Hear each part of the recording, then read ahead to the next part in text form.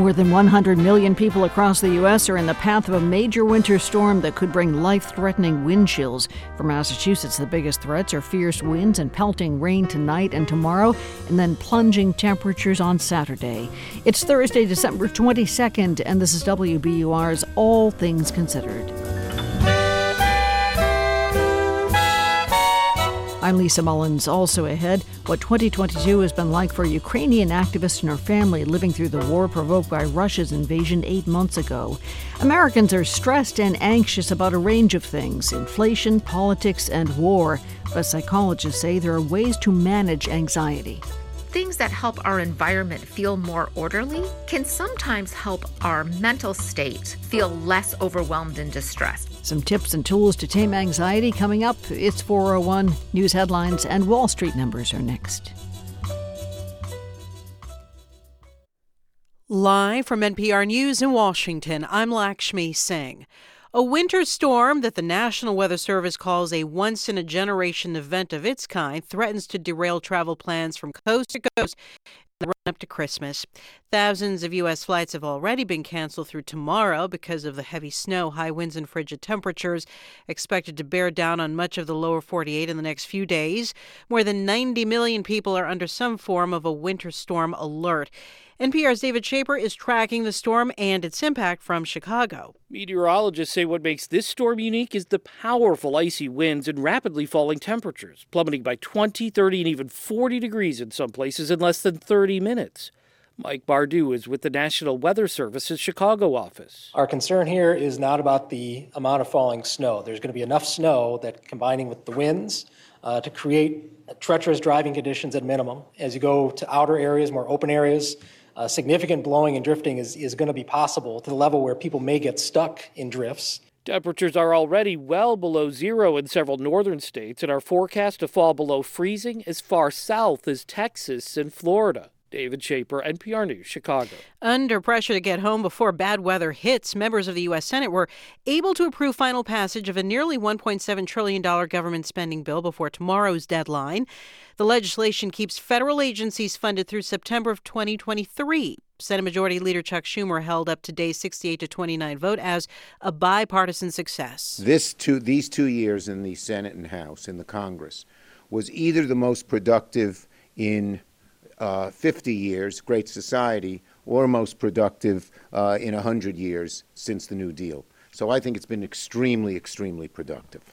The bill includes money for Ukraine aid, defense, and disaster response. The U.S. House is expected to take up the legislation today before President Biden signs off on it. Well, today marks an end of an era. Nancy Pelosi has given her final regularly scheduled press conference as Speaker of the House. She's been the chamber's top Democrat for nearly 2 decades, and as the only woman to hold the top post, she has actively worked to recruit more women to Congress.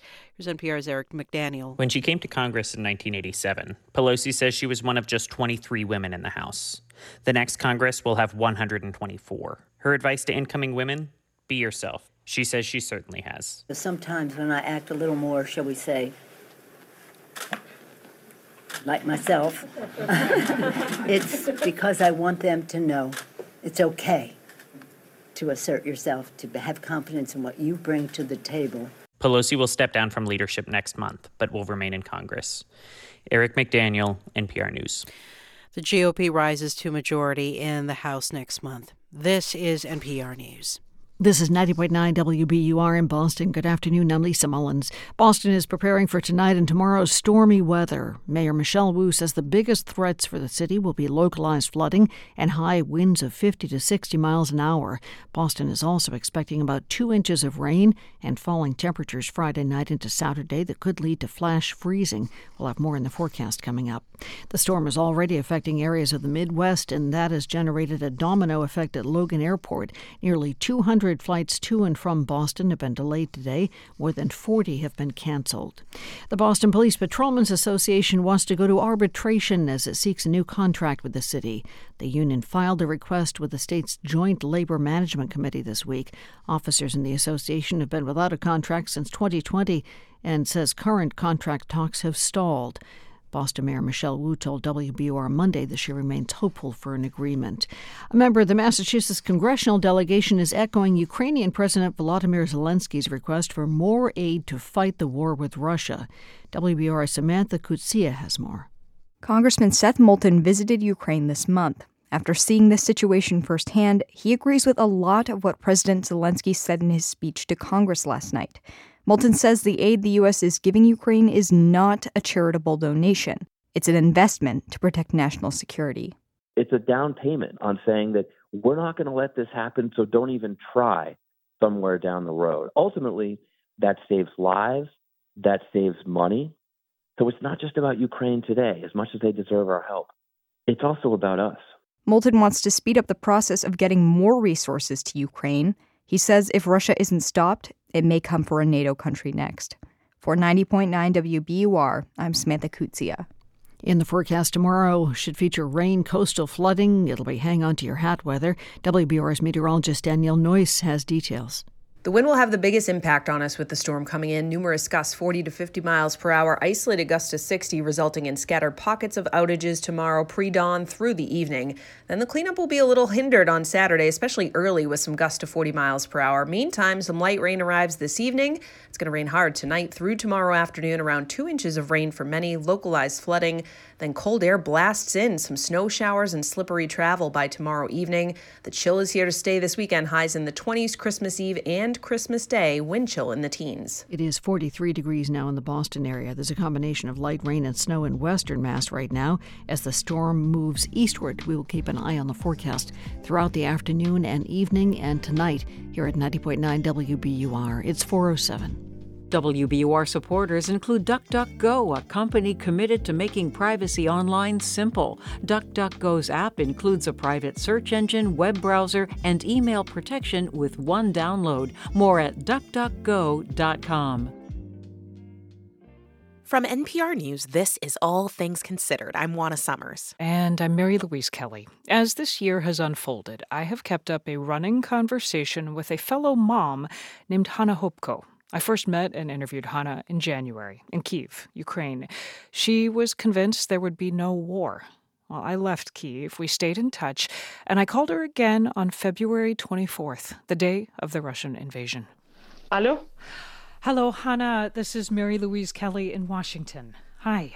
Hi, Mary Louise. Hi. By that point, Hanna had evacuated her daughter. She and her husband and the family's pet guinea pig had gone into hiding because Hopko, a pro-democracy activist and former member of Ukraine's parliament, suspected she was on a Russian kill list. When I caught her, she sounded exhausted, but not afraid. Are you scared? No, it's not time to be scared.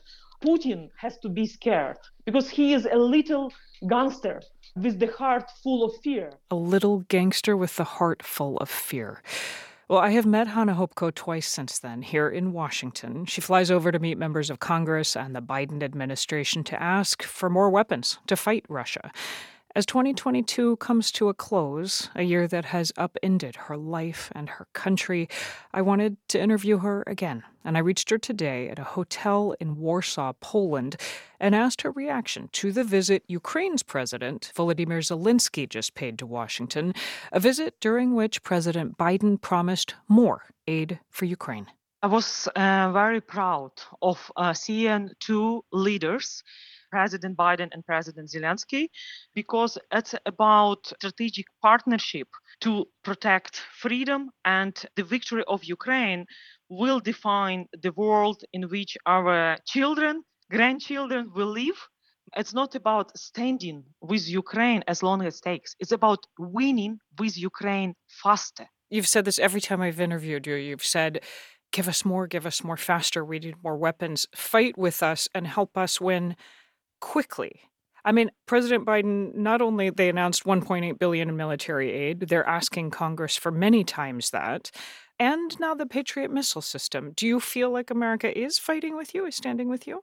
I'm very thankful to American people. I'm also very thankful to presidential administration and Congress, bipartisan support. But My message is that Russian strategy of terror, which we were warning about from spring, so now in winter, we are facing the problems. If we were received anti-air defense system more in summer, so now we would not focus on generators and how to protect our nuclear power plants. Marie-Louise, from the first time we met in Kiev in January, I lost a lot of friends who sacrificed their lives defending freedom of the free world and Ukraine. So time matters for us. It's not about number of weapons we already received. It's about how to receive at the level when it would be enough that the best and the brightest people of Ukraine will not be killed. We want to save lives. So this is why we need more weapons and even more. Talk to me, Hannah, about what life is like in Ukraine right now. The headlines we hear that it is very cold, that a lot of people do not have electricity, do not have water. What is life like compared to this time last year? I know you were just in Ukraine a couple days ago. Can you imagine your life when you cannot take shower for weeks? Do not take shower and somehow survive. But when there is no electricity, no heating system, and poor internet connection, for me it's not a problem. But for elderly people, it's a huge problem. They cannot use elevators. And they cannot psychologically afford all this Russian terror when they weaponized winter and want to freeze all Ukrainians. Weaponize winter, is that what you just said? That Russia is weaponizing winter? Yes. I want to ask how your daughter is and Nafanya, her guinea pig. I'm thankful to God that my daughter is alive. But for last 10 months, I saw her in summer for 7 days. 10 months, 1 week of seeing my daughter. Because you have been working and you're trying to keep her somewhere safe and away.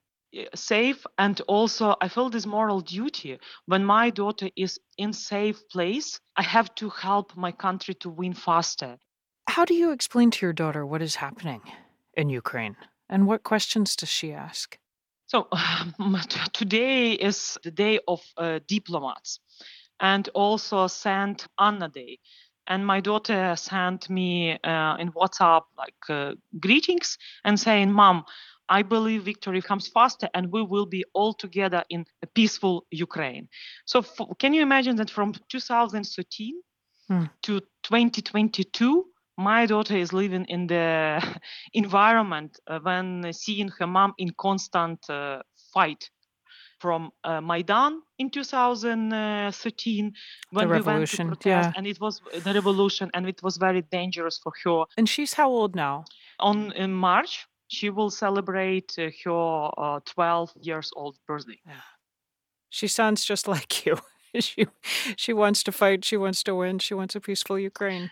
Look, in 4 years old, she asked me, "Mom, if Putin dies, you will finally stay home and not leaving me?" Yeah. And before I let you go, I don't think you've told us, is the guinea pig okay? Guinea pig. I haven't seen our guinea pig from August, when guinea pig moved from outside Kiev from my friends to Western Ukraine. And I'm sure if guinea pig stays with me for all these months and hear all my talks about weapons, tougher sanctions, he would finally start speaking very loudly and saying like, "Hannah, please, what should I do? Maybe I should organize a campaign worldwide asking all guinea pigs to come to key capitals, because I don't want to be freeze. I want to finally to be all reunited." So even guinea pig became an advocate for weapons. Look, I have this sense of humor, but the situation is really very serious. Hannah, I want to say thank you for talking with us, with me, all this year. You've really helped me, and I think a lot of Americans understand the stakes. What is at stake for your country? And I wonder, is there anything you want to say to Americans who are listening right now? I want to say to all American friends, honestly, thank you.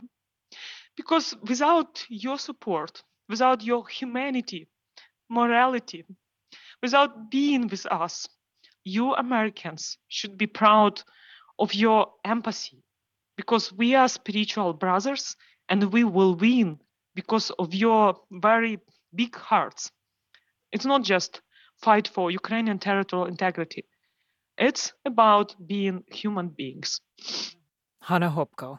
She's the former head of the Committee on Foreign Affairs in Ukraine's parliament. She now chairs the Democracy in Action conference. Hanna, thank you. Merry Christmas. Merry Christmas.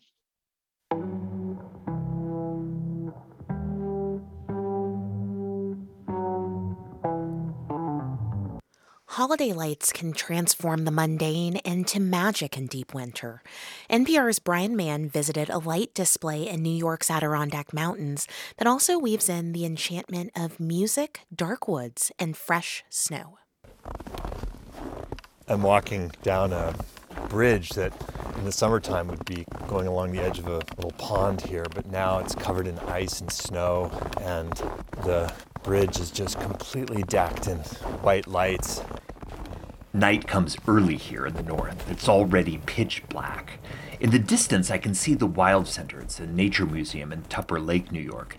But this glowing path leads the other direction, into the trees. We're standing in the middle of a snow-covered forest. That's my friend Catherine Seidenberg, who's sharing the walk. We look up at big white pines, their trunks wrapped in blue, yellow, and rose light. It's really pretty and magical. And there's pools of different colored light reflecting down on the snow. And there's ethereal music playing. The museum's crew decorates this forest every year, making these luminous paths. And they also enlist a composer to make music. We find Bonnie Durbin walking arm in arm through one of the pools of light with her husband, Gil. They got this music playing, and it's just nice to get away and enjoy the walk together and, get a little peace. It's cold. I can see my breath in the colored light. There are people everywhere in heavy coats and mittens. The crunch of the snow, it's just gorgeous. It's just a Christmas scene. Terry Lowe and her husband, Ralph, are walking close together, keeping each other warm. Well, we recently had 2 feet of snow, so all the trees are beautiful. They're all chill in the air. And then you have a nice musical accompaniment.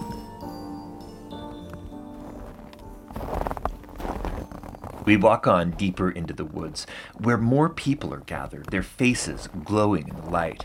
So I've come to a place in the forest where a sculptor has woven branches and twigs, and it's kind of like a big, beautiful nest. And then the nest is covered with lights. It's mesmerizing. There's so much to look at once. Jocelyn Dubry has come with a friend, Skylar Spoor, both bundled against the cold. It's honestly magical. This place feels blissful. People just stand looking, a lot of them holding each other. Outside this circle of light, the woods are black. Wilderness stretches away in every direction, icy and still. But here in the glow, it feels a little like church. Brian Mann, NPR News in Tupper Lake, New York.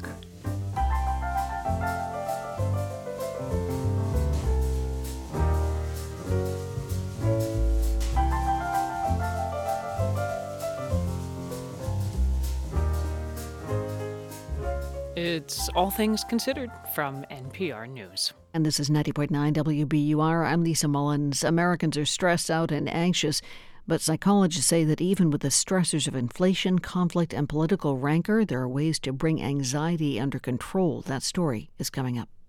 We're funded by you, our listeners, and by Xfinity Internet, committed to delivering Internet service over a gig, designed to power your devices while fitting your budget. More at xfinity.com/gig. In business news, a December sell-off on Wall Street. The Dow lost about 1%, 349 points, to end the day at 33,027. S&P fell nearly 1.5% to close at 3822. The Nasdaq gave up nearly 2.25% to end the day at 10,476. The company that managed construction of Worcester's minor league baseball stadium, Polar Park, has reached a settlement of nearly $2 million with the state. The agreement resolves allegations that the joint venture company Gilbane Hunt misled city officials by overstating the percentage of women and minority-owned businesses subcontracted for the project. About 1/4 of the money will go to the city of Worcester. It says it'll use the funds to promote the participation of women and minority-owned businesses in government contracting. It's 4:20. We're funded by you, our listeners, and by Fidelity Investments, reminding you it's never too early to start saving for your child's future. Learn more about a tax-advantaged 529 college savings account and how you can use the money to pay for qualified expenses at fidelity.com/ufund. Fidelity Brokerage Services, LLC, member NYSE SIPC. Turn your old vehicle into new news. Support the programs you love by donating your car or boat to WBUR. Details at wbur.org/cars. The stormy forecast. We should see rain sometime after 9 tonight. Winds pushing 25 miles an hour after midnight. Could be stronger in some cases. About an inch of rain overnight tonight, anywhere between a half inch to an inch more tomorrow. Rain coming down at a pretty good clip through the day with winds of anywhere from 25 to 55 miles an hour tomorrow. Warm, about 57 degrees. The storm dies down Friday night. Sunshine, colder temperatures for Saturday and Christmas Day with highs in the 20s. Support for NPR comes from this station and from DuckDuckGo, a company committed to making privacy online simple. DuckDuckGo's app includes a private search engine, web browser, and email protection with one download. More at duckduckgo.com. And from Procter & Gamble, maker of Nervive Nerve Relief. Nervive is designed to reduce occasional nerve aches, weakness, and discomfort in hands or feet due to aging. Learn more at nervivehealth.com. This is All Things Considered from NPR News. I'm Ari Shapiro. And I'm Juana Summers. A new survey by the American Psychiatric Association finds that nearly 40% of respondents across the country rate their mental health as only fair or poor. More than half say they're feeling anxious about the uncertainty of the coming year. And a significant number of respondents said their New Year's resolutions would include efforts like exercise and meditation to better manage their psychological well-being. So today, to close out this week's series on anxiety, NPR's Ritu Chatterjee shares some tips and tools to help tame anxiety. Think back to the times you felt extremely anxious. Maybe your heart was racing, you were breathing fast, completely unable to focus on whatever you were doing before your anxious thoughts spiraled into a canyon of dread and doom. Psychiatrist Dr. Jessie Gold has some tips to help calm you in those intense moments. And so what we often tell people in those situations is to use tools called grounding, meaning you're really focused on where's my body in space, where are my feet, where are my hands. Anything that can pull your attention away from your racing anxious thoughts and toward your body and your five senses. Gold, who's at Washington University in St. Louis, says there are other tricks as well. Some people also like to just look around their room and name like 5 things they can see, 4 things they can hear, 3 things they could touch, like kind of down the senses, and that can be helpful.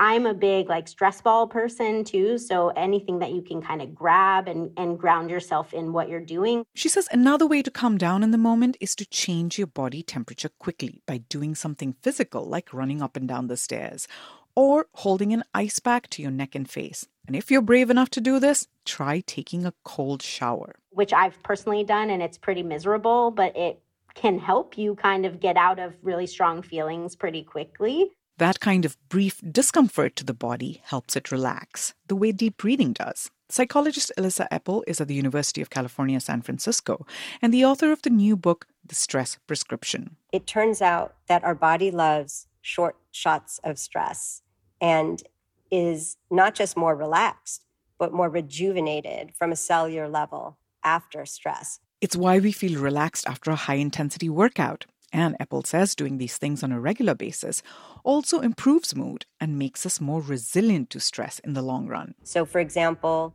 hot saunas can help with anxiety and depression.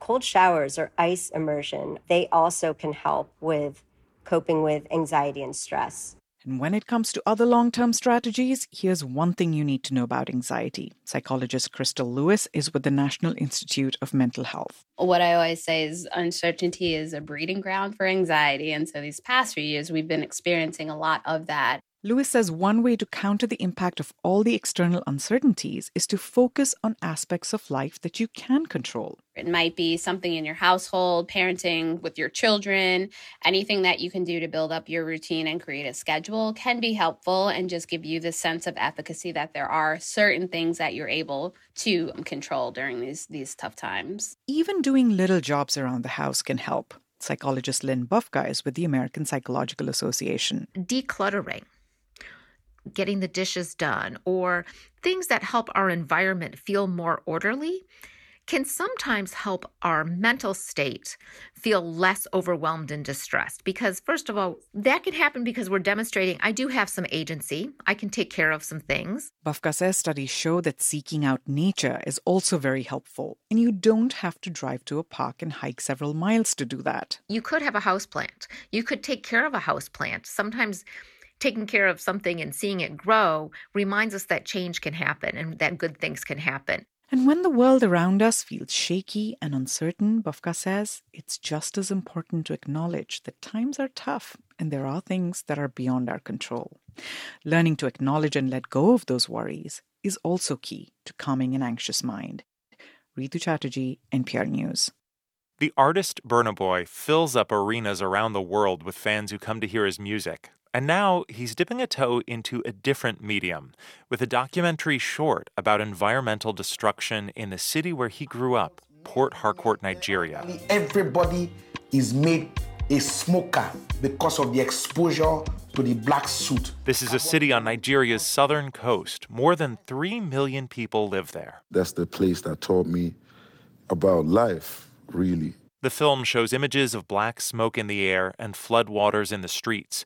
Burna Boy told me, as bad as it is for everyone in Port Harcourt, those who have the least power feel it the most. The people who have the worst end of the stick, the people who have basically been forgotten by everyone and by the government and by the powers that be, and just forgotten. Mm-hmm. To me, that's the part that really breaks me the most, to see that there's actually people that have been forgotten. And when you show up in your hometown and you meet these people, what do they say to you? You, this global superstar who's, made it huge on the world stage. Man, I mean, obviously it's a combination of, people wanting to know how to just get out of the situation they're in. And after that, it's usually like, they just want to hear stories and, they still keep smiles on their faces. It's still, I don't know, it's almost like my people are superhuman, man. Like, we don't, like, no matter what happens, we still find a way to put smiles on our faces, man. Even when we should be crying all day long. Yeah. There's a song called Whiskey on your latest album, which touches on some of the themes in the documentary. I want to listen to a little bit of it with you. Some people bind and cast. Some of them pray and fast.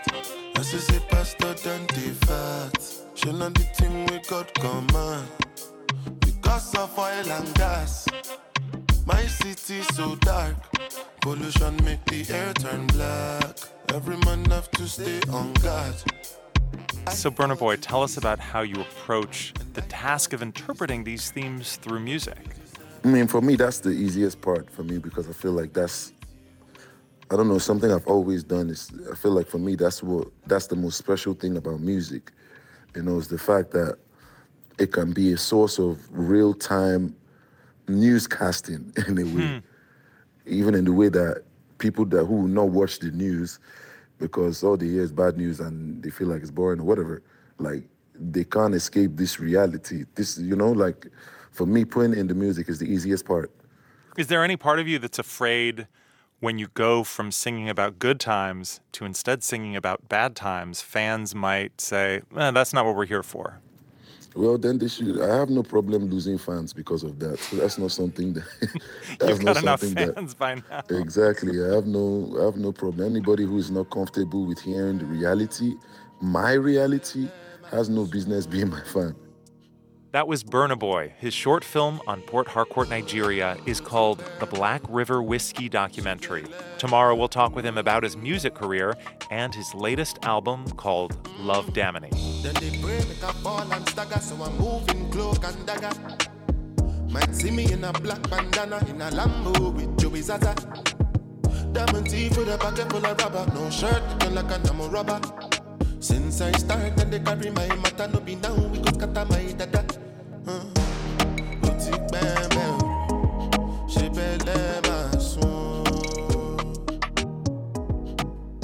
This is NPR News. We are funded by you, our listeners, and by Boston Ballet's The Nutcracker. Beloved characters return to delight all ages this holiday season. On stage through December 31st. Tickets at bostonballet.org.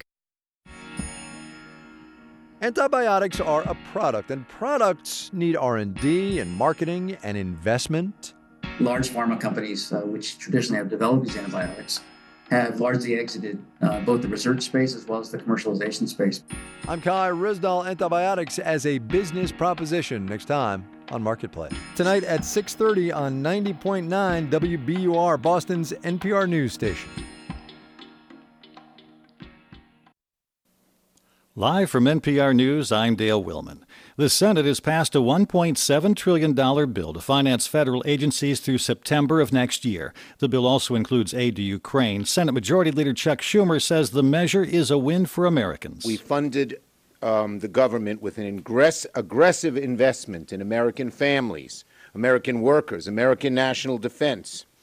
It's one of the most significant appropriations packages we've done in a really long time. The measure now moves to the House, where it's expected to pass. Without the bill, a partial government shutdown will happen at midnight on Friday. Parts of Colorado are in the grips of record-setting cold. From member station KUNC, Alex Hager reports that's because of a unique set of circumstances. It didn't just get cold, it got cold fast. One weather station in Denver saw a 61-degree drop-off in just one day. That's the third sharpest single-day change ever. David Bargenbrook is a meteorologist with the National Weather Service. He says those changes are extra likely in the terrain of the high plains. That's because it's that battle of that warm downslope air and then suddenly replaced by this very cold Arctic air that we have moving in. And it's just a lot easier to do here than, let's say, farther back, toward the Midwest. Temperatures should warm back up by the weekend, with some areas getting up into the 50s by Sunday. For NPR News, I'm Alex Hager. A federal judge is granting bail to the former head of the FTX cryptocurrency platform that crashed spectacularly recently, setting off accusations of fraud. Sam Bankman-Fried will be allowed to post a $250 million bond and live in his parents' California home while he awaits his trial on charges that he swindled investors and looted customer deposits from FTX. It was a down day on Wall Street again. The Dow lost 348 points to close at 33,027. The S&P 500 was down 56 points. You're listening to NPR News. This is 90.9 WBUR in Boston. I'm Lisa Mullins. Officials in Boston say they're ready to face tomorrow's storm that will feature heavy rain and the potential for power outages. WBUR's Walter Wuthman has more. Boston will likely experience winds of up to 50 to 60 miles per hour tomorrow. Boston Mayor Michelle Wu is urging people to report downed trees and power lines to 311 so city crews can clean them up. We are ready for this, but I just want to especially thank our city workers because it is a holiday weekend that this is, they are sharing their time away from their families as well to make sure we are all safe and prepared. Wu says coastal flooding could be a problem in certain areas of the city, with water levels reaching as much as 3 feet above high tide because of storm surge. Falling temperatures Friday night into Saturday could also lead to flash freezing. For 90.9 WBUR, I'm Walter Wuthman. The MBTA is canceling all ferry service tomorrow because of the storm. The Steamship Authority has not yet canceled any service between Cape Cod, Martha's Vineyard, and Nantucket, but it warns cancellations are likely for part or all of tomorrow and Saturday. The storm is already dropping snow in the Midwest and upstate New York, and that is causing flight problems at Logan Airport. More than 200 flights have been delayed there and around 50 canceled today. We'll have more on the forecast in just a few minutes. Travel experts are predicting nearly pre-pandemic levels of people making trips this holiday season. AAA expects over 2.25 million Massachusetts residents to travel between now and New Year's Day.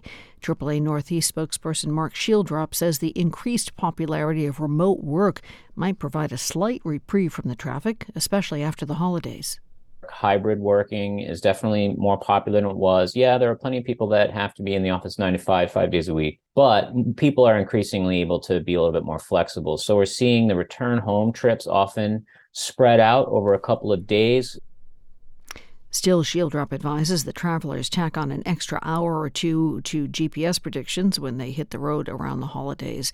The state has named a temporary replacement for MBTA General Manager Steve Poftak. Deputy General Manager Jeff Gonneville will take the reins on January 4th, the day after Poftak steps down. This will be Gonneville's second stint as interim GM. He also filled the role in 2018. He is expected to stay on as interim GM until Governor-elect Maura Healey permanently fills the position. 45 degrees now in the Boston area. The forecast live coming up. We're funded by you, our listeners, and by Fairbank and Perry Goldsmiths in Concord, helping transform your outdated, unused jewelry into fresh and wearable pieces for everyday life. FairbankandPerry.com. The storm that's sweeping across the U.S. is now at our doorstep. As we've been saying, the timing is pretty rough for travelers. WBUR's meteorologist Danielle Noyes is tracking the storm. Hi, Danielle. Hi, Lisa. Good to be with you. You too. I know you've been very busy because the storm is carrying a lot with it, heavy rain and strong winds, but not much in the way of snow, at least for the Boston area. Is that still the case? Yes, I'm actually looking at the live radar right now because there are some blues and whites showing up, but it's mainly in western Massachusetts, down near Hartford, maybe a couple flurries. But for us here in and around the Boston area, this is a mainly rain event. There may be a couple snowflakes that mix in northern Worcester County this evening very briefly, but we're going to get warm. It's going to be in the 50s tomorrow. So this is an all rain event. If it were snow, it'd be a little bit of a different scenario. We may be talking about feet of snow, and that's not the case this time around. And we're talking about, I guess, inches of rain. You can tell us more about that, but when should it all begin and where? So in the next few hours, we're going to get some scattered rain showers that fill in. And then after that, it turns to a steadier light rain. Overnight, especially after midnight, it rains hard at times, embedded downpours that will linger into tomorrow morning for the morning commute and for those that are traveling. I do think by probably early to mid-afternoon tomorrow, we'll start to see things taper off a little bit from west to east from the Worcester to Boston stretch. Like if you're traveling along the Mass Turnpike, things should slow down by mid-afternoon. There may be a few showers that linger until the early evening hours, but the bulk of the heaviest rain by far falls tonight until about late morning tomorrow. So for tomorrow's afternoon commute, right around this time, not quite as tough as the morning commute? Definitely worse in the morning. I do think there'll be a few leftover showers, but the intensity of the rain and the coverage of the rain won't be as bad at this time tomorrow compared to tomorrow morning. Absolutely. And what about the winds? Ooh, the wind, I think, honestly, is going to be the biggest thing that folks remember from this storm. So, a lot of times we talk about the wind just gusty in one spot, on the Cape or at the coastline, but this is a region-wide wind event. So after midnight tonight, the wind's going to ramp up. It's coming out of the southeast. I expect numerous gusts, 40 to 45 miles per hour. And then probably like 3 a.m. until about 8 or 9 a.m., there's a brief window where we may gust 50, 55, even isolated 60 mile per hour gusts as some of that heavy rain comes in. So that will result in scattered pockets of outages, particularly inside of 495. I do think a little core of some of the heaviest wind will come in at that point. And then during the afternoon, the wind may let up, just briefly a little bit. And then late in the day, the wind shifts around and will gust 40 to 50 again late in the afternoon into the evening. So it's kind of a two-pronged wind event that comes in tomorrow. So a lot of people have travel plans. What should those who are flying or driving know, especially depending on if they're driving, where they're going? I would say, if they're driving, it's tough depending on where you're going, right? Northern New England is going to see a burst of snow if you're headed to parts of Vermont, New Hampshire, or Maine, but that will change over to rain. There is going to be some big wind similar to what we'll see in Boston tomorrow. So definitely the slowest go in terms of weather impacts tomorrow. The other thing I want to mention is tomorrow evening, even though the rain's going to be ending, there's going to be a sharp drop in temperatures tomorrow evening, about 6 to 8 p.m. Think about it. We're going to get like 1 to 2 inches of rain. So any leftover moisture that doesn't dry out. There'll be some puddles, some standing water is going to freeze up on anything untreated out there. So some icy patches, some slick spots tomorrow evening may develop pretty rapidly. So just keep that in mind if you are going to be traveling tomorrow evening. I like to say keep a close eye on the car thermometer. We're going to see a sharp fall from the 50s to the 30s pretty quickly, and that's going to create some slippery travel for sure tomorrow evening. And then recap the weekend, Saturday and then Christmas Day, Sunday. Ooh, chilly, but at least it's much quieter. There won't be any precipitation to worry about. There may be a few kind of ambiance, nice little snow showers on Cape Cod, but for the rest of us, the sun's going to be out. It's going to look nice, but the temperature is going to be in the 20s. It'll still be breezy too. So blustery, wind chill in the teens, both on Christmas Eve day and Christmas Day itself. Thank you. Hot chocolate days coming up. That's the good part of this. WBUR meteorologist Danielle Noyes, thanks so much. Absolutely, Lisa. Happy holidays. You too. It's 4:40. Support for NPR comes from this station and from Paramount Pictures with Babylon. In a world without rules, how far would you go for your dreams? Starring Brad Pitt, Margot Robbie, and Diego Calva. In theaters December 23rd. This film is rated R. And from Athena Health, creating connected healthcare technology designed to improve patient outcomes and increase efficiency of healthcare practices and organizations. Learn more at athenahealth.com. This is NPR. From NPR News, this is All Things Considered. I'm Juana Summers. And I'm Mary Louise Kelly. The Taliban government in Afghanistan has started enforcing a ban, announced just 2 days ago, barring female students from higher education. Well, the ban, as announced, denies Afghan girls access to an education beyond the 6th grade. But it now appears it might be even more extensive, and some Afghan parents fear their daughters won't be allowed to go to school at all. NPR's Dia Hadid is following this. She covers Afghanistan from her base in neighboring Pakistan. Hey there, Dia. Hi, Mary Louise. So I need to start with why. Have we heard anything from the Taliban on why this ban and why now? Right. Today, 2 days after the ban was announced, the Minister of Higher Education, who's a known hardliner, gave a televised statement, and he basically laid the blame at the door of female university students themselves. He said there had been violations. They were mixing with boys and not observing proper, modest dress. And in the Taliban's rule book, that's a full face veil, a headscarf, and a long black robe. So in other words, it's their fault. And as we try to figure out exactly what this ban will mean and what it covers, we knew the Taliban was banning girls from attending high school and university, and now I'm seeing all these reports about primary schools, that they may also be shut to girls soon. Is that what you are hearing? It's been a chaotic situation in the past few days, but it's certainly a concern that educators have relayed to us. And we spoke to teachers in 7 different schools today. They all asked for anonymity because they're scared. And what they told us was that their female colleagues were kicked out of school today and told to go home until further notice. And these expulsions are important because Afghan girls are usually taught by women. So when you kick women out of the education system, it means that when the school year resumes in March, girls won't have any teachers. So they're worried that there might be a shadow informal ban going on. And these expulsions were pretty dramatic. One teacher told us that Taliban security forces burst into their school and shuffled out female employees at gunpoint. The male staff were warned that if the women came back, there'd be consequences. That sounds, it's devastating for the girls, for the students, for their teachers, all around. Yeah, and we could hear it in the voices of the women who spoke to us. One woman who spoke to NPR just kept asking why this was happening to them. And one school principal just kept crying. You see, she had to tell her female staff to go home. And then she essentially had to fire herself by going home and not coming back. It's definitely been chaotic here. And this fear of girls being banned from education has spread. One senior religious cleric told us that he was told that all girls were now banned from Islamic seminaries, also called madrasas.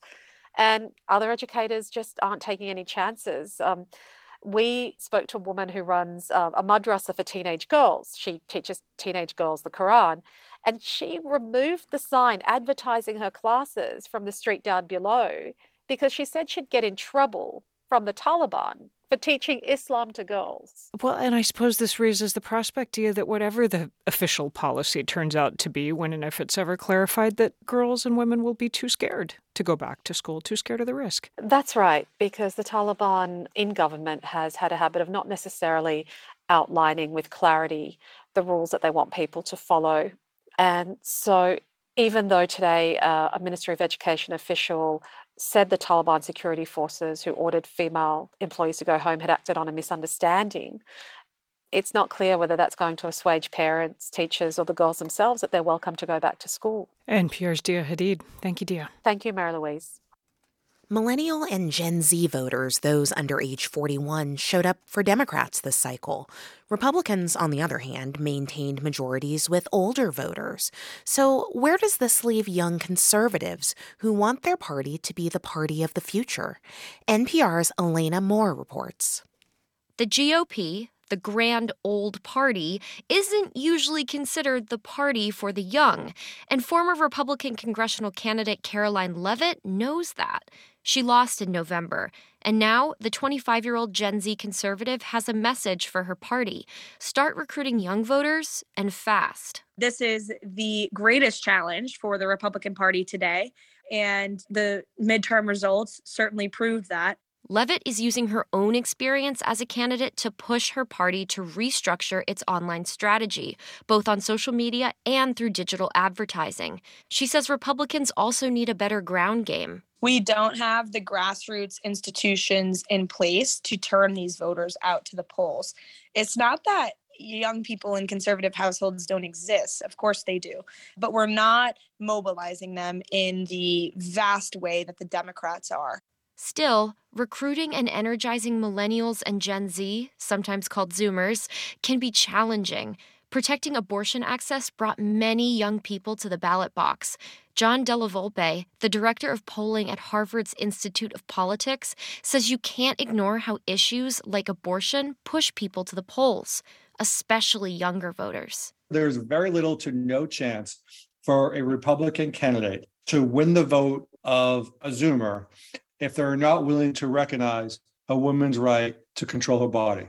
If you're not willing to recognize those things, you can't have a conversation with Gen Z. If you can't have a conversation with Gen Z, you're not going to be able to motivate them to vote. For Iowa State Representative Joe Mitchell, who's 25 and a Republican, issues like abortion, climate, LGBTQ rights, and gun violence aren't the kind of topics that you can shy away from. We have to be able to be unapologetic about our stances. Mitchell leads the organization Run Gen Z. It supports young Republicans seeking local and state office. On issues like abortion, which Mitchell voted to restrict in the state legislature, conservative viewpoints aren't always what people think they are. Plus, we believe in having a more renewable energy future when that works and when that's appropriate. And obviously, we want to make sure that kids are safe in school, and we just have different ideas of how to protect them. So I think taking these issues head on is important when they're asked about. Also unapologetic about her stances is 25-year-old Isabel Brown, a conservative media personality and contributor for Turning Point USA, an organization that engages young Republicans. Generation Z is a very humanistic, empathy-first feelings generation. To get more youth interest, Brown says the party needs to actively refocus away from just economic policy, which has been central to the GOP platform. For whatever reason, in this last election, the Republican Party held on very substantially to the idea that people vote with their pocketbook and their wallet first. And we just didn't see that to be true. Those stances on social issues, though, aren't winning elections for Republicans. It's that economic message that ekes out victories, according to Republican pollster Jim Hobart. That's why it's more successful for Republican campaigns to spend money on older voters, he says, especially in midterm elections where voters over 45 turn out at higher numbers and skew Republican. So you do have to make these hard choices, and on average, where are you going to go? Where more voters are, both in terms of your likelihood to get them and their likelihood to turn out. And here's one sobering data point. Young voters are expected to dominate the electorate over the next decade. In 2024 alone, close to 40% of millennials and Gen Zers are expected to vote. And for young conservatives, they don't want to leave potential votes on the table. Elena Moore, NPR News. It's All Things Considered from NPR News. We're funded by you, our listeners, and by Massachusetts fishermen. Set your holiday table with healthy, sustainable, fresh lobster, fish, and shellfish. Ask your server or retailer for the local catch. I'm Christopher Lydon. Next time on Open Source, music beyond myth. There's a pop legend of Mozart, the child prodigy turned suffering rebel, but it's nothing compared to the true story that biographer Jan Swafford has revealed. And the pianist Robert Levin lets you hear a sociable, happy man who lived and died for the joy of composing. More Than a Genius, next on Open Source. Tonight at 9, Sunday at 2, only on 90.9 WBUR. This is 90.9 WBUR at the Garden tonight. Winnipeg has jetted into town to take on the Bruins. 7 o'clock start time. The Bruins have yet to lose a home game in regulation time this season. Celtics are back in action tomorrow night, and the Bruins will actually be playing in New Jersey tomorrow. There's a high wind warning in place from 1 a.m. Friday through the day tomorrow until 7 Saturday morning. There's also a coastal flood warning in effect from about dawn tomorrow until 2 in the afternoon. Look for temperatures overnight tonight to be right about in the 40s. And then for the rain, it should come down at a good clip overnight tonight and tomorrow morning. A lot of heavy rain during the morning commute tomorrow, so be careful. And then temperatures plummet late in the day tomorrow. This is 90.9 WBUR. It's 4:50. WBUR supporters include Cambridge Trust, a private bank offering a full suite of custom financial solutions tailored to its clients.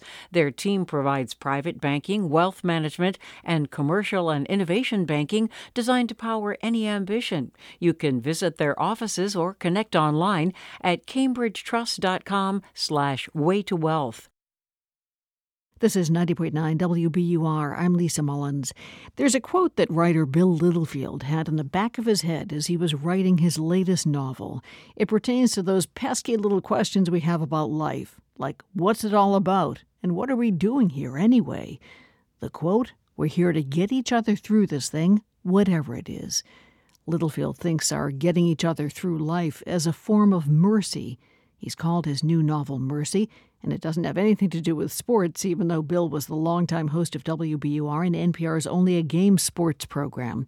Nope, it has to do with the neighbors who live in a middle-class suburb of Boston, where the lawns are nicely landscaped and the residents run the gamut from a couple with a young boy to a mob boss named Arthur Balladino, who has returned home after a long stint in prison. Bill Littlefield, how did the idea of mercy become the thrust of their stories?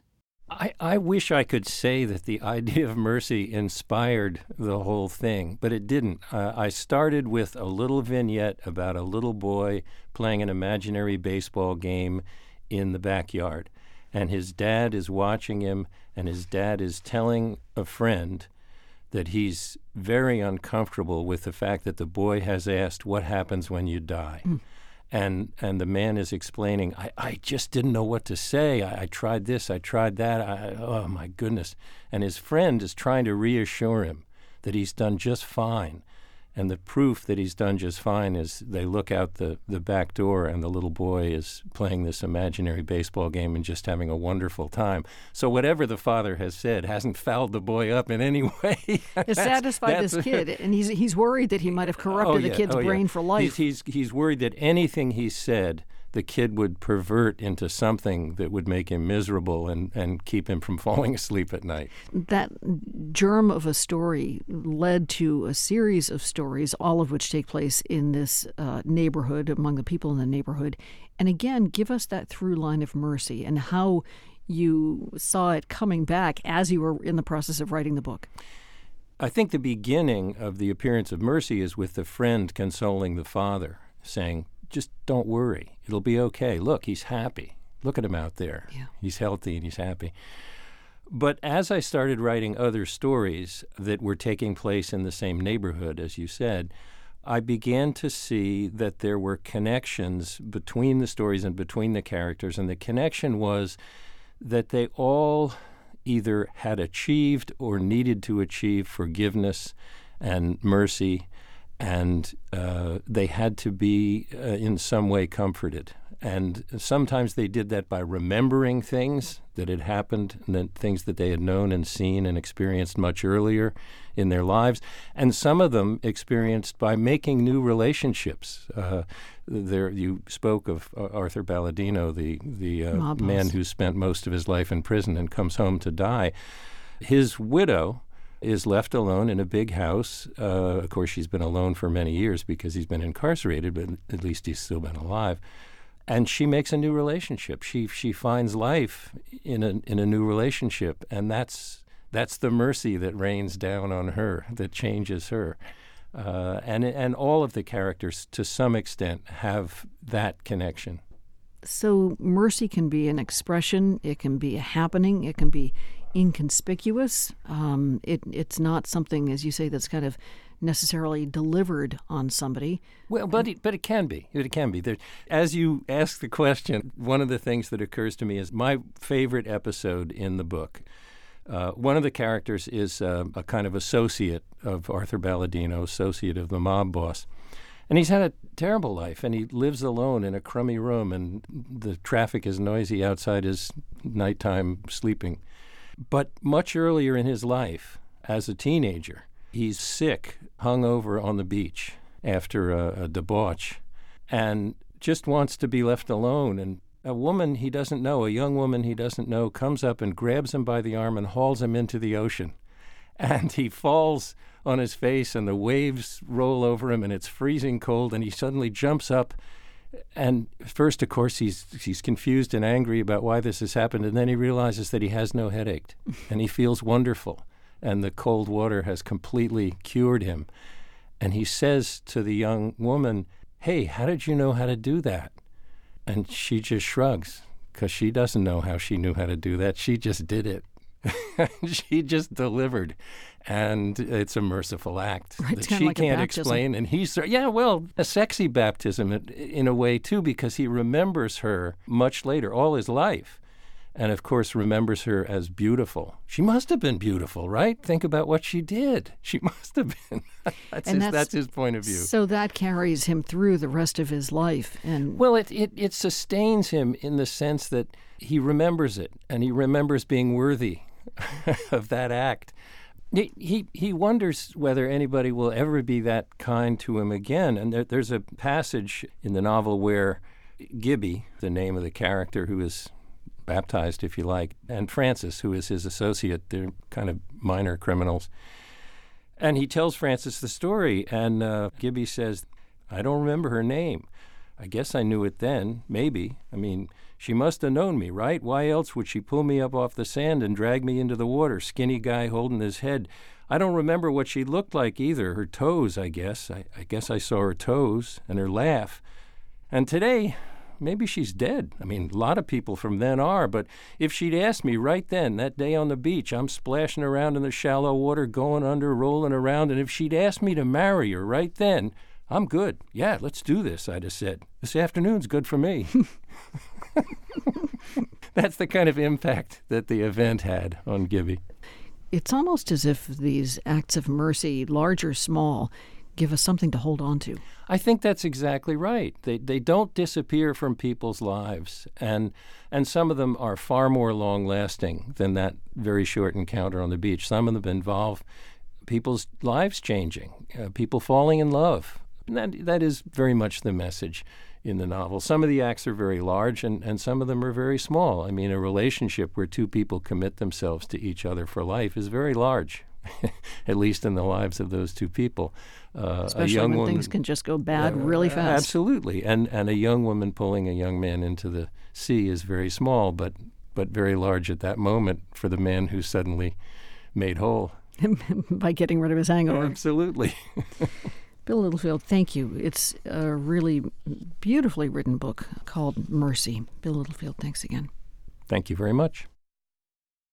We're funded by you, our listeners, and by Xfinity Internet, committed to delivering Internet service over a gig, designed to power your devices while fitting your budget. More at xfinity.com/gig.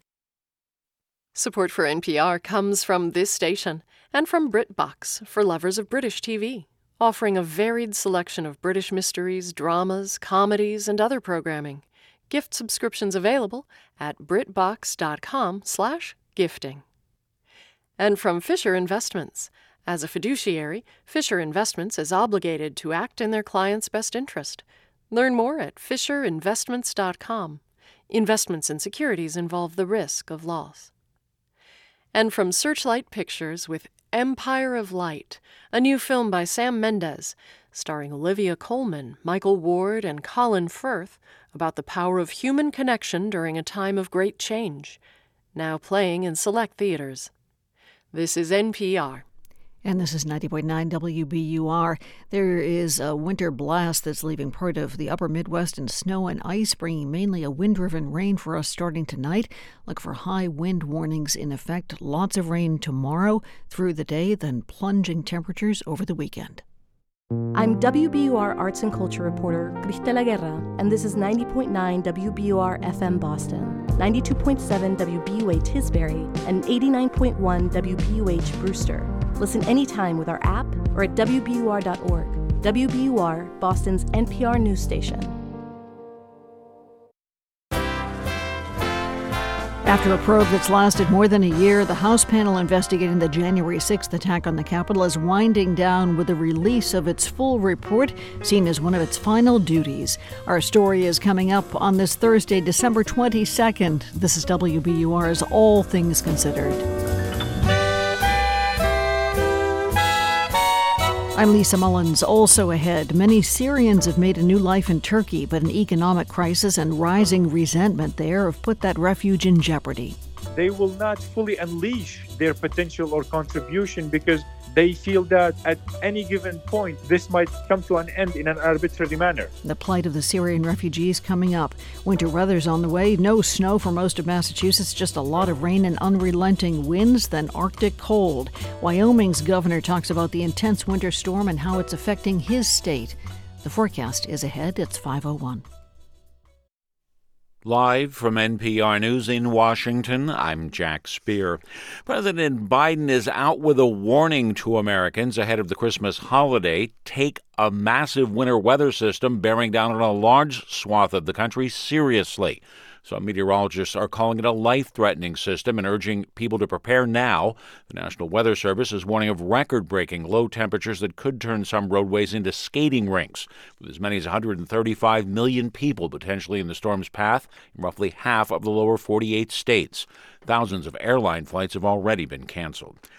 Secretary of State Antony Blinken says the U.S. is ready to help China with COVID vaccines, though Beijing isn't asking. Blinken is planning a visit to China early next year, as NPR's Michelle Kelman explains. Secretary Blinken says the U.S. wants China to get this COVID-19 outbreak under control. That means getting more people vaccinated and tested. And, importantly, sharing information with the world about what they're experiencing. Again, because it has implications not just for China, but for the entire world. Blinken says China has not asked the U.S. for assistance, but that the U.S. is ready to provide help to any country that asks for it. He says any time the virus is spreading, it could lead to new variants, and he warns there are clear implications for the global economy. Michelle Kellerman, NPR News, the State Department. The former CEO of collapsed cryptocurrency exchange FTX has posted $250 million bond and will live in his parents' California home as he awaits trial. Sam Bankman-Fried, accused of swindling investors and looting potentially billions of dollars in customer deposits on his trading platform.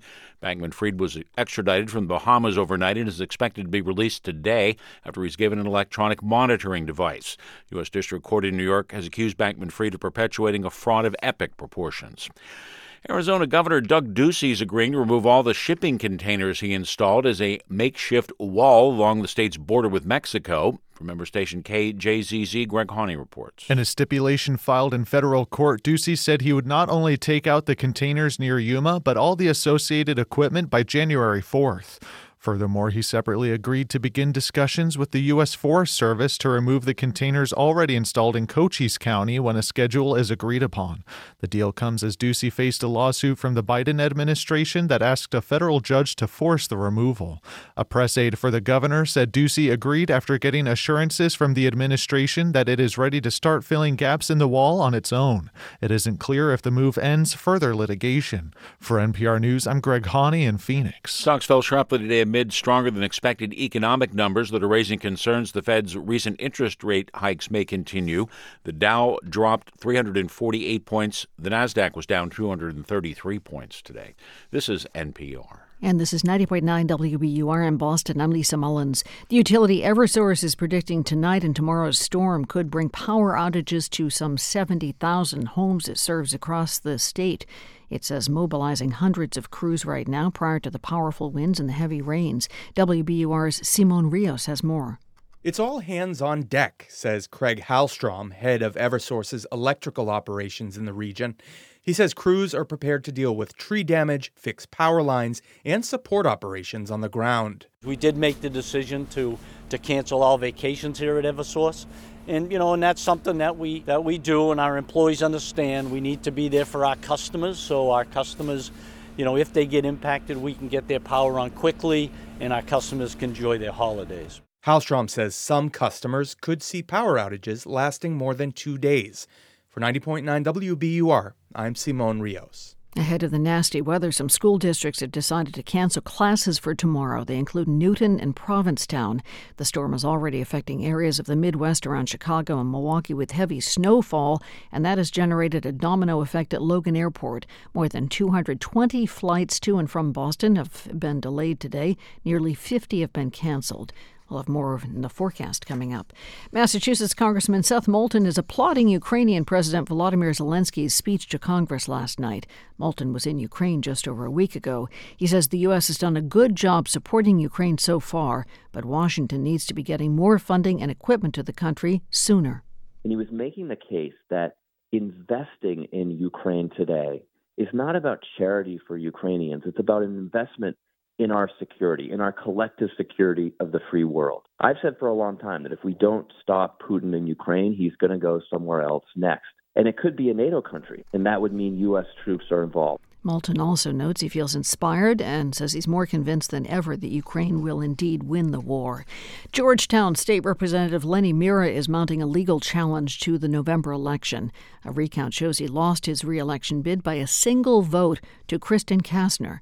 The lawsuit he filed this week focuses on 9 ballots he believes were improperly counted and 14 mail-in votes he claims do not have proper signatures. Mira is asking a judge to either declare him victorious or declare a tie and order a special election. Elections officials have not yet found their response to the lawsuit. In the forecast, the storm on the way will make for a difficult travel day tomorrow. WBUR's meteorologist Danielle Noyce has details.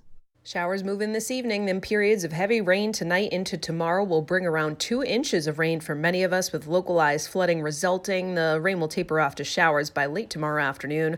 The wind will be howling, damaging gusts 50 to 60 miles per hour out of the southeast, and then southwest later tomorrow will result in scattered pockets of outages.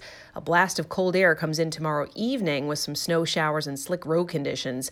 The wind won't be as strong Saturday, but will still gust to 40 miles per hour early, making cleanup efforts tough.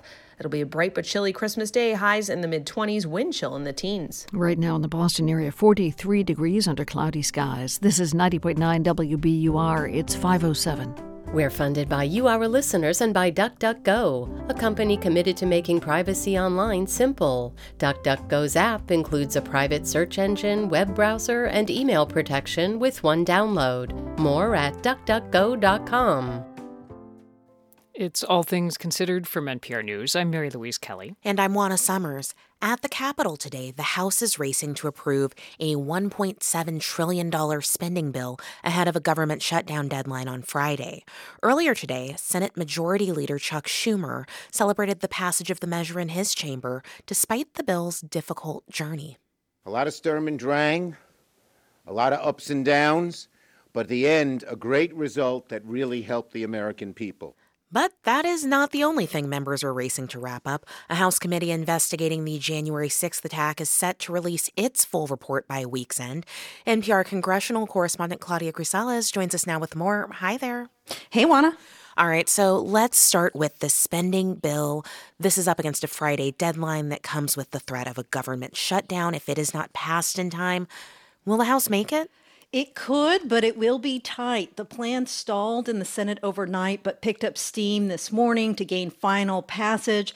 But this is a bill that is more than 4,000 pages long, so it will certainly face some challenges moving through the House quickly. That said, the House is reconvening tomorrow, and members there are hoping to get it done in time before this deadline. Overall, it directs $858 billion to defense spending and $773 billion to discretionary programs. It funds the military, government agencies. It includes pay raises for service members and government workers, and $40 billion in emergency aid to areas struck by public disasters, and more than $44 billion in aid for Ukraine. All right, so a lot riding on that bill, but like the end of most years up on Capitol Hill, this is not the only deadline that Congress is up against. The House Select January 6th committee could release its final report as early as today, right?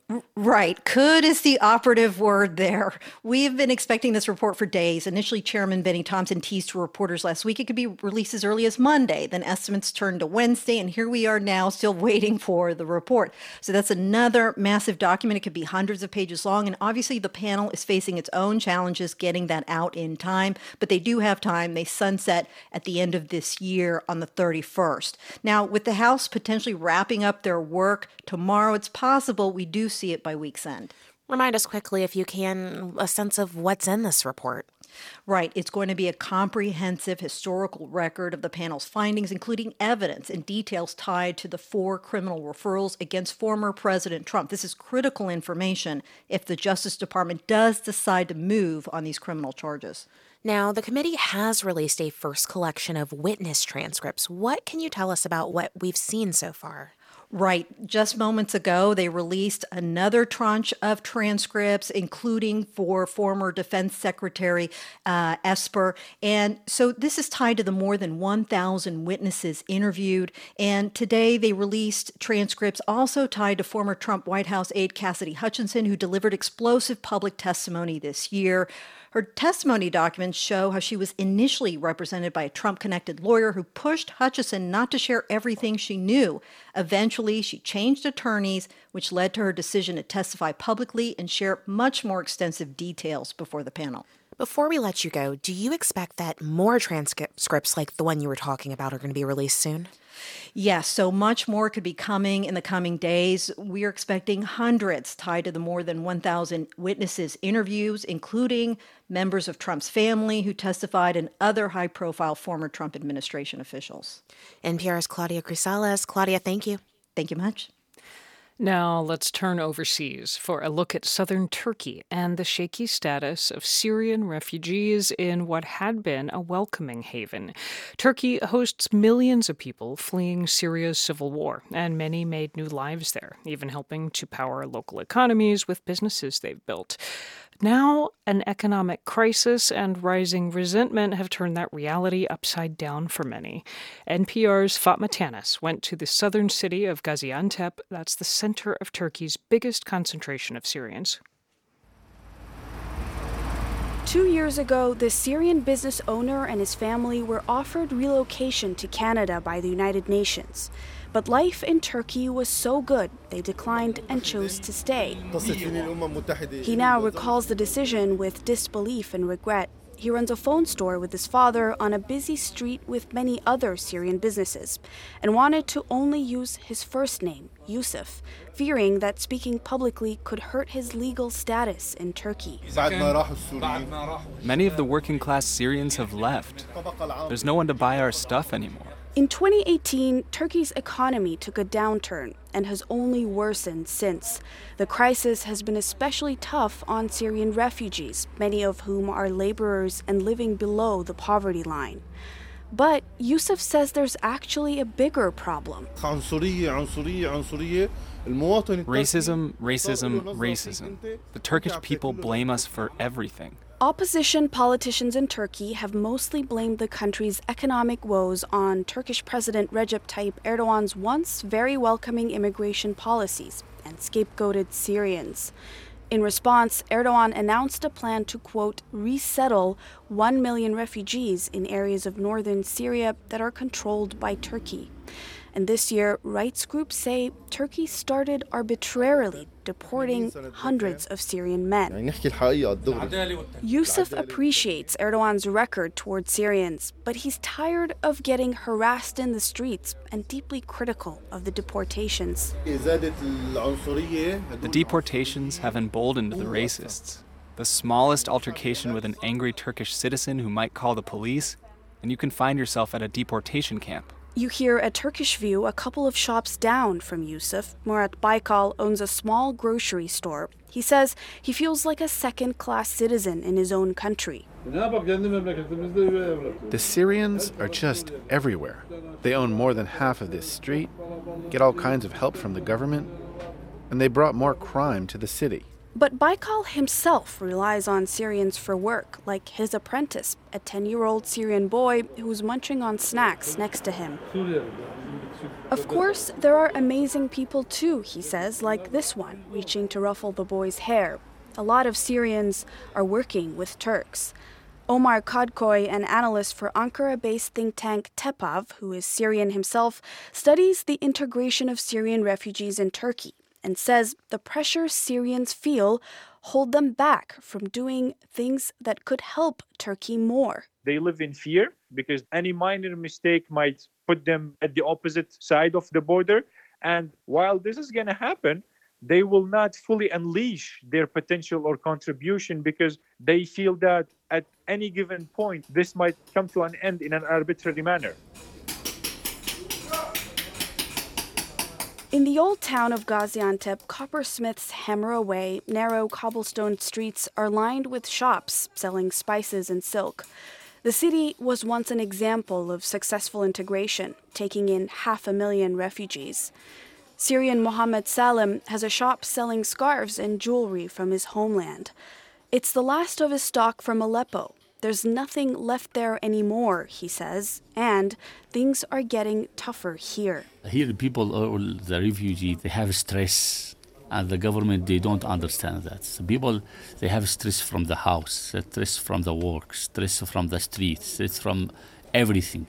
He and other Syrians worry that if they're sent back to Syria, they'll face the same persecution they fled years ago. And they don't actually believe it'll happen. Nobody can want to go back to Syria. Nobody. And the government know that. They're talking as the politics. This is politic game. Still, he says the rhetoric is harmful and he hopes to move his family to Europe or Canada because he just can't see a future for his children here. But if he and other Syrians leave, their Turkish neighbors will feel it. The director of the city's migration management department, Önder Yalçın, told NPR in a statement that Syrian businesses help increase exports and employment. But the message hasn't gotten out, says analyst Omar Kadkoy.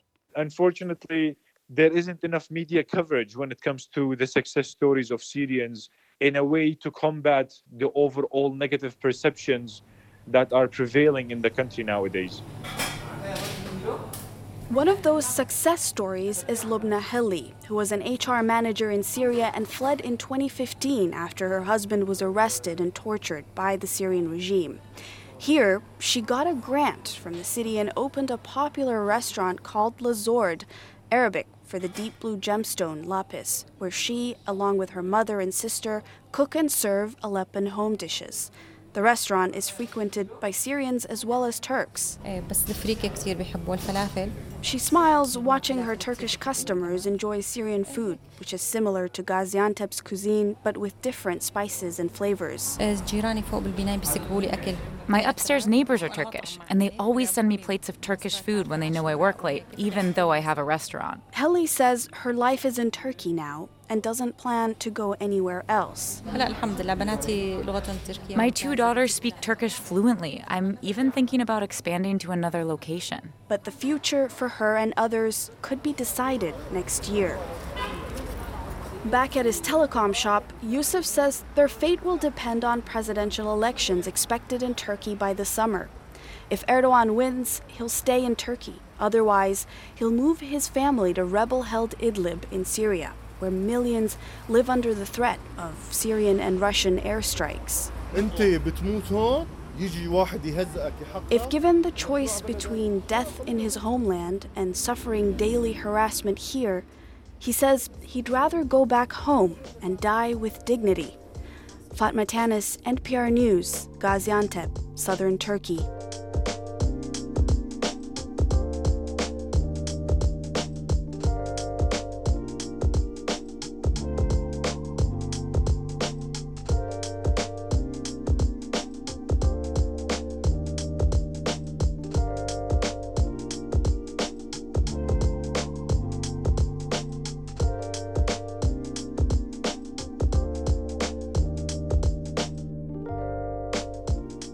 You're listening to All Things Considered from NPR News. Coming up on WBUR's All Things Considered, the Spanish Christmas Lottery.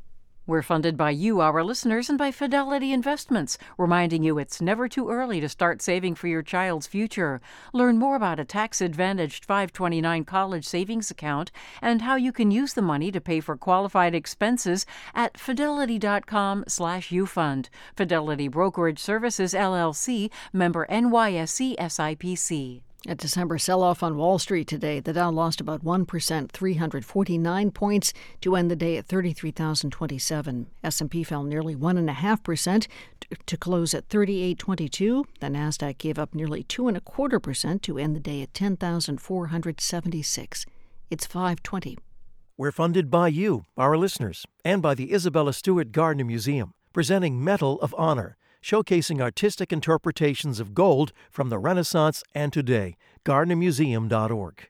Donate your old car to WBUR. It'll have a new life supporting the news, and you could get a tax deduction. Go to WBUR.org/cars, and thanks. Still looking for the perfect holiday gift? Get tickets to WBUR's winter season City Space. They're now on sale. Check out the lineup of guests and get the tickets at WBUR.org/events. The winter blast that's leaving part of the upper Midwest in snow and ice should bring a mainly wind-driven rain for us starting tonight. There's a high wind warning in effect in the region until about 7 o'clock Saturday morning. Look for some gusts of up to 65 miles an hour. Support for NPR comes from this station and from Jarl and Pamela Mohn, focusing on civil liberties, foster youth, public radio, and the arts. And from Eric and Wendy Schmidt, through the Schmidt Family Foundation, working together to create a just world where all people have access to renewable energy, clean air and water, and healthy food. On the web at theschmidt.org. And from the Public Welfare Foundation, committed to advancing transformative youth and criminal justice reforms. This is All Things Considered from NPR News. I'm Juana Summers. And I'm Mary Louise Kelly. One of the worst winter storms in recent memory is now upon much of the United States. More than 10,000 flights are disrupted or canceled. Stretches of interstate highways temporarily shut down due to icy or whiteout conditions. And there is record-breaking, life-threatening cold. Take southeastern Wyoming, where yesterday the temperature fell 51 degrees in 2 hours. 51 degrees, 2 hours. Today, the forecasted low is negative 19 degrees Fahrenheit, plus wind chill. That's in the capital, Cheyenne, which is where we have reached Wyoming Governor Mark Gordon. Governor, welcome to All Things Considered. Well, thanks. It's good to be here. I have spent a fair bit of time in Wyoming. Negative 19 is pretty darn cold, even for a state that's used to cold. Well, and in the middle of the state, in Casper, it was ambient temperature, minus 40 degrees. Up where I was over the last couple of days at our ranch, I wanted to get there to check our cattle. It was minus 29 last night. And on the way down this morning, I went through temperatures ranging from minus 29 to right now it's about 6 below zero here in Cheyenne. Are your cattle okay? They are. Yeah. They are. What do you do to take care of them when it's that cold? Well, they're pretty good at sheltering up. We make sure that they have lots of feed. The cattle have a pretty good fat layer on this time of year, and that's what keeps them warm. And one of the worst things you can do is try to get them moving too much in this cold weather. They spend a lot of energy if they're moving, so try to find them where they are and work with them. And you mentioned that you made the trip down back to the Capitol, and I have been looking at traffic video from your state, I-25, for example, at a total standstill as a blizzard came through, and I mean, you could barely even see that there was a road underneath all the white. Tell me how the roads are doing. What are the challenges you're seeing today? Well, today is a beautiful, clear day, just very cold. So the biggest challenge is that many of the semi-trucks and some of the pickups have gelled up. Diesel fuel at a very low temperature doesn't flow properly, and so trucks end up stalling out or not being able to move very quickly. So there are a lot of those on the road. I will tell you, our troopers and our highway maintainers, our snowplow drivers, have been up all night long. They've just been doing a phenomenal job. And so we've got traffic moving again, and we feel pretty good about our circumstances. It's supposed to be pretty warm this weekend. What counts as pretty warm in these circumstances? Well, back to above 10 to 20 degrees. So this has been balmy. A big, yeah, absolutely, right, just in time for Christmas. Yeah.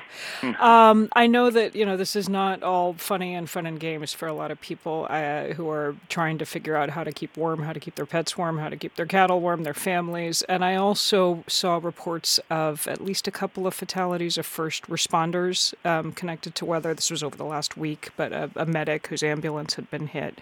What are you hearing from EMTs and others trying to serve in that way? Well, that was just an incredibly tragic set of circumstances, and I think sometimes people don't realize how slick the roads are, the visibility's low. The tremendous fatality that we had was an ambulance that got struck by a semi. And so our hearts and prayers are with the family. The other EMT is in critical condition in the hospital here.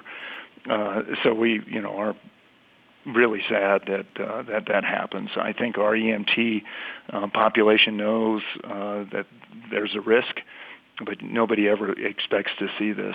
No. What I will say that is really great about Wyoming is that our homeless shelters, some of them were overcrowded, but made more room, and we were able to get people in from the cold, and so far we haven't heard of any bad problems there. Good. In the few seconds we have left, I wonder, any message for people who will be on the roads trying to get to family, trying to get friends this holiday season? Well, I think the most important thing is to make sure you're prepared. That means, having warm clothes and making sure you have food if you do get stranded. Electric cars sometimes stall out in this kind of weather, so be prepared under all circumstances. Pack a blanket, pack some clothes, stay warm, stay safe. All right, Governor, Thank you so much. Thank you. Is the governor of Wyoming, Mark Gordon, speaking with us from Cheyenne. Last night, on a central street in Madrid, Spain, there was a long line of people. Doña Manolita is a well-known location to buy lottery tickets all year long, but yesterday was special. Bueno, pues a ver si hay suerte y nos toca la lotería. Somos venezolanas y como es una tradición del lugar donde estamos. It was the eve of the famous Spanish Christmas lottery, which dates back to 1812. People from all over the world lined up for their final chance to get a ticket, 20 euros apiece, at a place that claims to bring good luck to its customers. Folks there told us how they choose their sequence of numbers. Yo iba a coger el cumpleaños de mi abuelo porque falleció hace poco. And all sorts of dreams for the cash they hope to win. Pagar el piso seguro y luego no sé. Un viajecito o algo así. 43,399. And then, on the morning of December 22nd, millions of Spaniards around the country tune in around 9 a.m. What they see and hear are students from this one school in Madrid start drawing lottery numbers at a theater packed with members of the press and an anxious audience. Yeah, this is a whole event. Small balls with lottery numbers are entered into one big spinning drum. And small balls with different prize amounts are entered in the other drum. Then the students proceed to draw one number at a time, and they pair it with one prize at a time. Over and over and over again. All morning long. And this is heard on every radio station, every TV channel, in every store, even at construction sites. Until 5,494 until El Gordo, the big prize. It's drawn at random, and people go crazy. El Gordo awards 400,000 euros per winning ticket, and we say per ticket because there is not a single winner. Yeah, that's the beauty of this draw. Many tickets with the same number are sold, sometimes at different locations across the country, and there are also second and third and fourth place prizes for a total of more than 2.5 billion euros. This morning, in the center of the Spanish city of Seville, one lottery-selling location was a party. On the day of the Christmas lottery, even the stores that sell winning tickets, they celebrate. In Seville, employees of El Gato Negro celebrated with cava that they had sold El Gordo. The place was packed with members of the press and curious bystanders, some of them perhaps regretting their decision not to buy at El Gato Negro this year. Sí, siempre compro. Bueno, compro aquí de hecho, pero este año he cambiado en otra lotería y no me ha tocado. So, on this December 22nd, we salute the millions of people who did not win the lottery, but enjoyed this day full of tradition, festivities, and hope.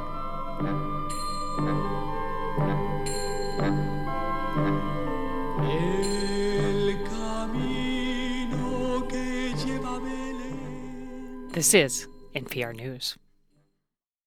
We're funded by you, our listeners, and by Bouldering Project in Union Square, offering a Learn to Climb program with instruction, rental shoes, and a 1-month membership.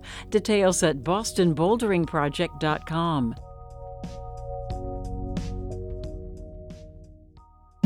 There's one factor I believe is most important in preventing another January 6th: accountability. Representative Benny Thompson at the final hearing of the January 6th committee. Accountability that can only be found in the criminal justice system. Will the Justice Department bring charges against Donald Trump? That's On Point tonight at 7 on 90.9 WBUR, Boston's NPR news station.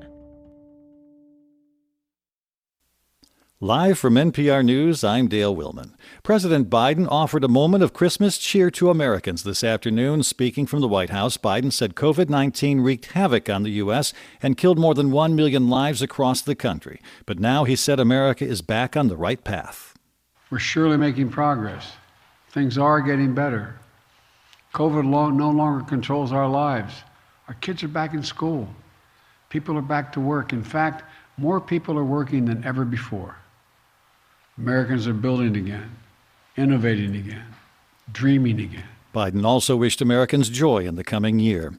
Since losing the Arizona governor's race, Republican Kari Lake has claimed the election was stolen and promised bombshells in court. Jill Ryan from member station KJZZ in Phoenix reports that a 2-day trial for her election challenge wraps up today. And so far, the testimony and evidence presented by Lake's team has been lackluster. In the first day of Lake's election challenge trial, her lawyers focused on the ballot printing issues at some Maricopa County polling places on Election Day. County officials say those issues were addressed within hours, everyone had a chance to vote, and all ballots were counted. In cross-examination, Maricopa County's attorney Joseph LaRue asked Elections Director Scott Jarrett about the intentionality behind the printer issues. Did you personally do anything to any ballot-on-demand printer to cause it to print too lightly to be read by an precinct-based tabulator? No, I did not. The judge in the case is expected to issue his decision Friday. For NPR News, I'm Jill Ryan in Phoenix. By a bipartisan vote, the Senate today passed a $1.7 trillion bill to fund federal agencies through September of 2023. The measure also includes aid for Ukraine and money for communities recovering from natural disasters. The House is expected to take up the bill on Friday before it's sent to President Biden for his signature. This is NPR News. This is 90.9 WBUR in Boston. I'm Lisa Mullins. Greater Boston is bracing for high winds and heavy rain and coastal flooding tonight and tomorrow. Wind gusts could top out at 60 miles an hour at times. Water levels could be 3 feet above usual levels at high tide tomorrow morning in Boston. Mayor Michelle Wu is asking residents to stay vigilant. We're not ringing an emergency alarm bell by any means, but this will be one of the larger storms as we're headed into the winter season. City leaders are reminding people to stay away from downed power lines and to call 311 if they see any. They're also warning that rapidly falling temperatures Friday night into Saturday could lead to flash freezing. The storm's dropping heavy snow in parts of the Midwest, and that is disrupting air travel here in Boston on this busy travel day. Nearly 230 flights at Logan have been delayed today. 45 were canceled. We'll have the forecast coming up. The Boston Police Patrolmen's Association wants to go to arbitration as it seeks a new contract with the city. The union filed a request with the state's Joint Labor Management Committee this week. Officers in the association have been without a contract since 2020 and says current contract talks have stalled. Mayor Wu of Boston told WBUR Monday that she remains hopeful for an agreement. A member of the Massachusetts congressional delegation is echoing Ukrainian President Volodymyr Zelensky's request for more aid to fight the war with Russia. WBUR's Samantha Kutsia has more. Congressman Seth Moulton visited Ukraine this month. After seeing this situation firsthand, he agrees with a lot of what President Zelensky said in his speech to Congress last night. Moulton says the aid the U.S. is giving Ukraine is not a charitable donation. It's an investment to protect national security. It's a down payment on saying that we're not going to let this happen, so don't even try somewhere down the road. Ultimately, that saves lives, that saves money. So it's not just about Ukraine today, as much as they deserve our help. It's also about us. Moulton wants to speed up the process of getting more resources to Ukraine. He says if Russia isn't stopped, it may come for a NATO country next. For 90.9 WBUR, I'm Samantha Kutsia. In the forecast, a storm is at our doorstep with the most severe conditions expected tomorrow. WBUR meteorologist Danielle Noyce has more. Light rain arrives this evening. It turns heavier overnight into tomorrow morning with localized flooding. Will taper to showers by late afternoon. Rainfall totals around 2 inches. Hit or miss snow showers tomorrow evening as cold air blasts in will create some icy spots quickly. Onto the wind, which will knock out power. Expect gusts to 50 miles per hour, a few to 60, and scattered pockets of outages, especially inside of 495. Crews will have a tough time with cleanup early Saturday, too. Gusts to 40 miles per hour still. At the coast, minor coastal flooding and beach erosion, then quieter, blustery, and cold for the holiday weekend. Highs in the 20s on Christmas, wind chill in the teens. There's light snow falling in western Mass as the storm approaches. Cloudy now in Boston at 5:35, 43 degrees in Boston. Support for NPR comes from this station and from BetterHelp, committed to supporting mental health through therapy. Clients are matched with one of 25,000 therapists and can communicate via video, chat, or phone at betterhelp.com/public. And from Procter & Gamble, maker of Metamucil, a fiber supplement containing psyllium, a plant-based fiber for trapping and removing waste in the digestive system, designed to be taken every day. More at metamucil.com. This is NPR. This is All Things Considered from NPR News. I'm Mary Louise Kelly. And I'm Juana Summers. Republican Kevin McCarthy, who's currently the House Minority Leader, is the most obvious candidate to become Speaker of the House next year, but he does not yet have enough support from his own party. McCarthy needs 218 votes to become Speaker, and next year Republicans will have a majority in the chamber, but a narrow one, only 222 members.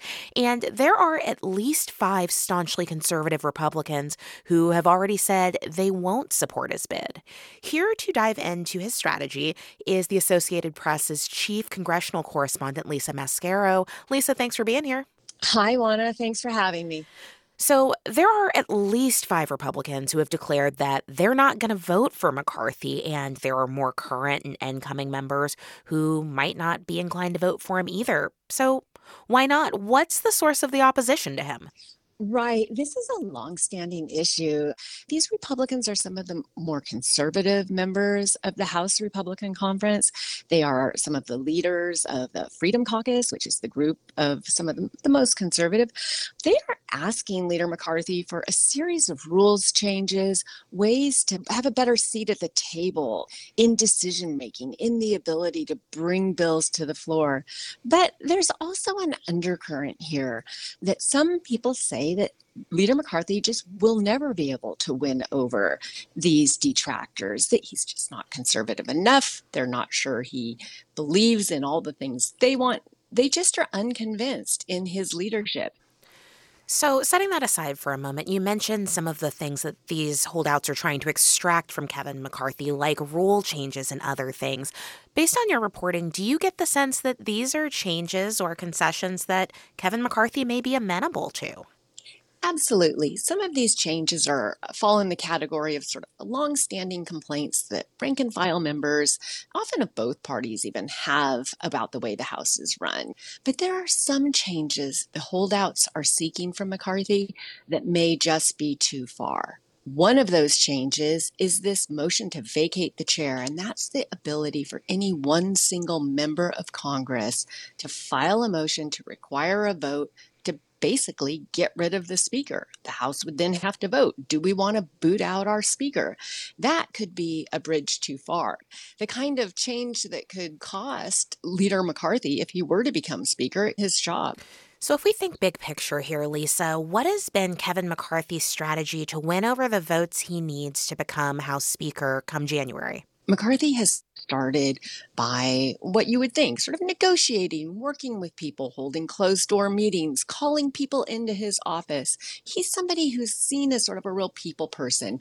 But in recent days, as it becomes clear that these 5 or so holdouts do not seem like they want to budge, McCarthy has taken a harder edge. He was recently on a conservative talk show where the talk show host was calling these holdouts knuckleheads, and McCarthy said they're risking, the start of the new Congress. So he has really taken a harder tone against his colleagues, and that really leaves a question of what kind of leader he is. Do you win over your colleagues by bringing them on board, or do you win them over by sort of putting down the hammer?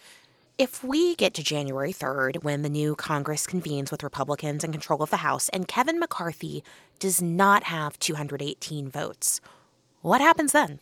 Well, Juana, this would be historic. You look back to the 1923 speaker's election, and they had to go to rounds of voting before they finally were able to emerge with a speaker.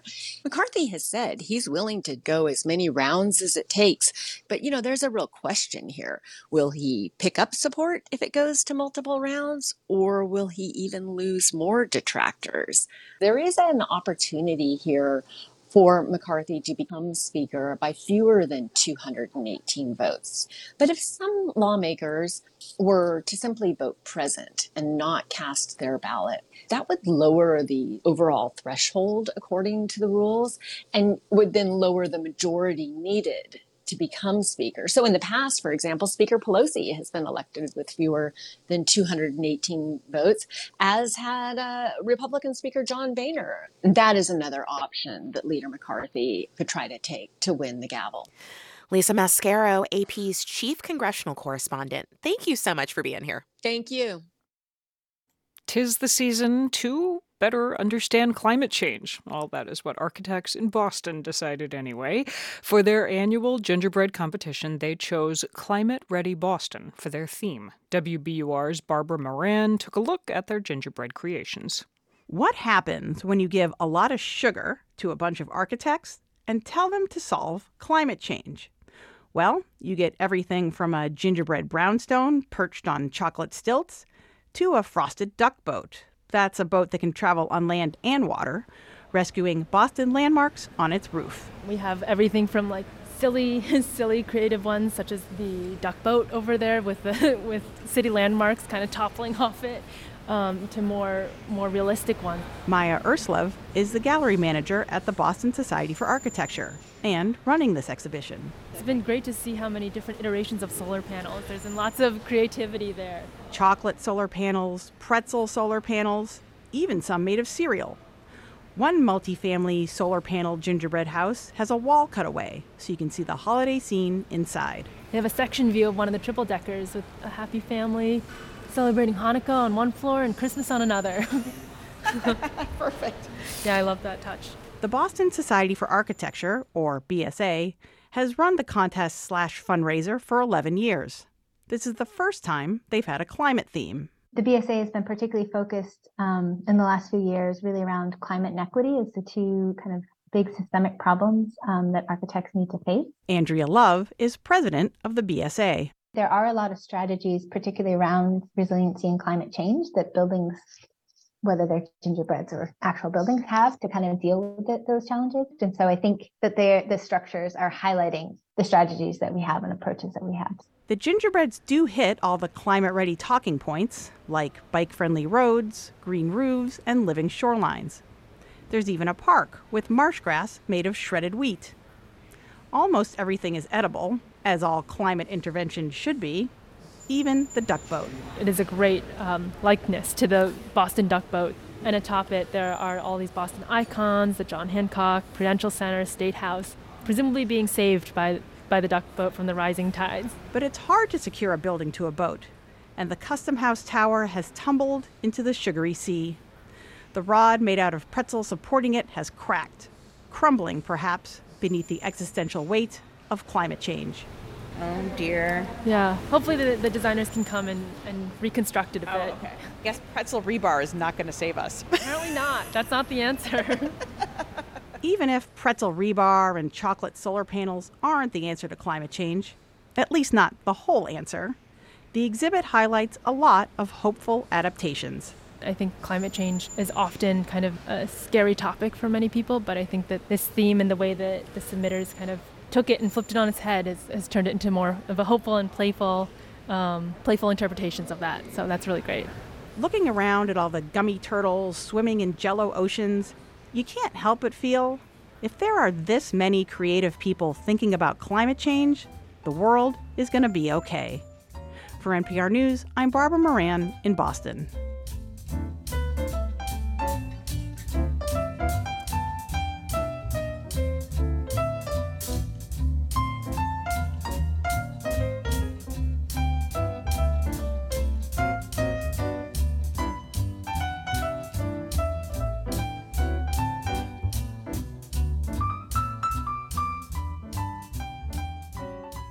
You're listening to All Things Considered from NPR News. Filmmaker Damien Chazelle is a big champion of showbiz. His film Whiplash centered on a jazz percussionist. His musical La La Land chronicled a romance between a musician and an actress. And now he's back with a film biz comedy called Babylon. Critic Bob Mondello says it's about scandal-ridden Hollywood in the Roaring '20s. We begin in the desert, much as Hollywood did, with a truck driver and client bit that feels like the setup for a Laurel and Hardy movie. Put down one horse in your signature right there. You just said one horse? Yeah, it's only one, right? No, it's an elephant. A misunderstanding, clearly. You mean really big horse? No, I mean an elephant. Manny's chaperoning the circus animal to a Hollywood party, and what follows will be Laurel and Hardy-esque slapstick in color with, shall we say, colorful language. Holy is that a elephant? Cut to Manny's car, towing the now elephant-laden truck up a steep hill. When the tow line snaps, the truck rolls backwards and, well, I'll spare you the sound of the elephant relieving itself on its trainer, but let it be said that director Damien Chazelle is being honest up front. This is not going to be Tinseltown cleaned up for public consumption. It's the roar of the roaring '20s amplified to full-scale bacchanal, which is, as it happens, the next scene. The Hollywood party in full swing, folks cavorting and snorting and doing things I can't talk about on the radio.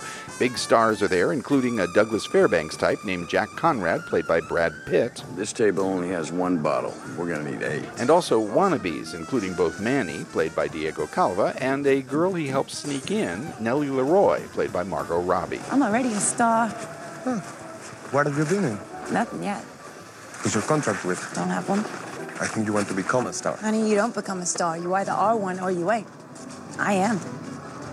Do you know where I can find some drugs? By evening's end, they'll both be promised entry to a movie set for the first time, and it's a doozy back in the desert, maybe a dozen silent films shooting at once. Nellie gets to shine in an idiotic western as a barroom floozy. Manny attaches himself to the director of Jack's film, a medieval battlefield epic that's shooting with real swords, lots of injuries, and a full orchestra blaring away for atmospherics. Observing it all from a nearby hilltop, a Hedda Hopper-style reporter played by Gene Smart. Soldiers swarm the fields like flecks of paint from a madman's brush. As your humble servant bears witness to the latest of the moving picture's magic tricks. Oh, why do I bother? Look at these idiots! I knew Proust, you know. Writer-director Chazelle is every bit as smitten as his starstruck newbies. He includes film lore for aficionados, shout-outs to Fatty Arbuckle, to the women directors who were pioneers in what later became a nearly all-male world behind the camera. Cut! Okay, eyes water for two, and then the third... And with the coming of talkies, everything shifts up a notch. This was the moment when Hollywood debauchery prompted talk of a production code, and Chazelle serves up nudity, profanity, murder, rattlesnake wrestling, mountains of cocaine, and a probing look at the effect of film industry racism towards even black stars, like the trumpeter played by Jovan Adepo. Next to them, Sydney looks white. Look, he's black. They won't think that in the South. Babylon feels over the top and enormous at 3+ hours, reportedly down from a 4-hour first cut. It is a crazily overstuffed love letter to the glories of cinema, as characters keep telling us. It is too much and often, especially in call-outs to Singin' in the Rain, a little on the nose. It is also clearly heartfelt, and that counts. I'm Bob Mondello.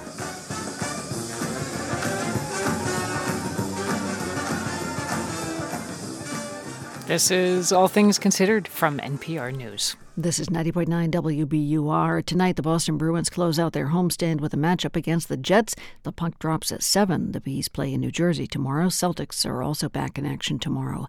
We have howling winds coming our way tonight with heavy rain that should continue through part of the day tomorrow, making for a wet and potentially dangerous morning commute. Some of the winds could reach 65 miles an hour tomorrow, making it likely that it'll bring down some tree limbs and cause some power outages. Temperatures should be well into the 50s tomorrow, pretty mild, until tomorrow evening. That's when temperatures sink rapidly to the 20s, leaving roads especially slick. Then Saturday and Sunday should have sunny skies, but the Arctic air remains. Some of the strong winds as well. Weekend highs should be in the mid-20s. By the way, you can give your local DPW a hand and clear leaves out of clogged storm drains. That'll let the rain go where it belongs instead of pooling on your street. Tune in to 90.9 WBUR over the holidays. We've got all the news along with conversation, reflection, and even some weather forecasts as we wrap up 2022. Thanks for listening. There's this idea of there's always politicking and backstabbing in politics, people trying to get their own. There's this common saying in Peru, roba pero hace obra. O sea, he robs, but he gets stuff done. I'm Sabrina Tavernisi. That's today on The Daily from The New York Times. Tonight at 8 on WBUR.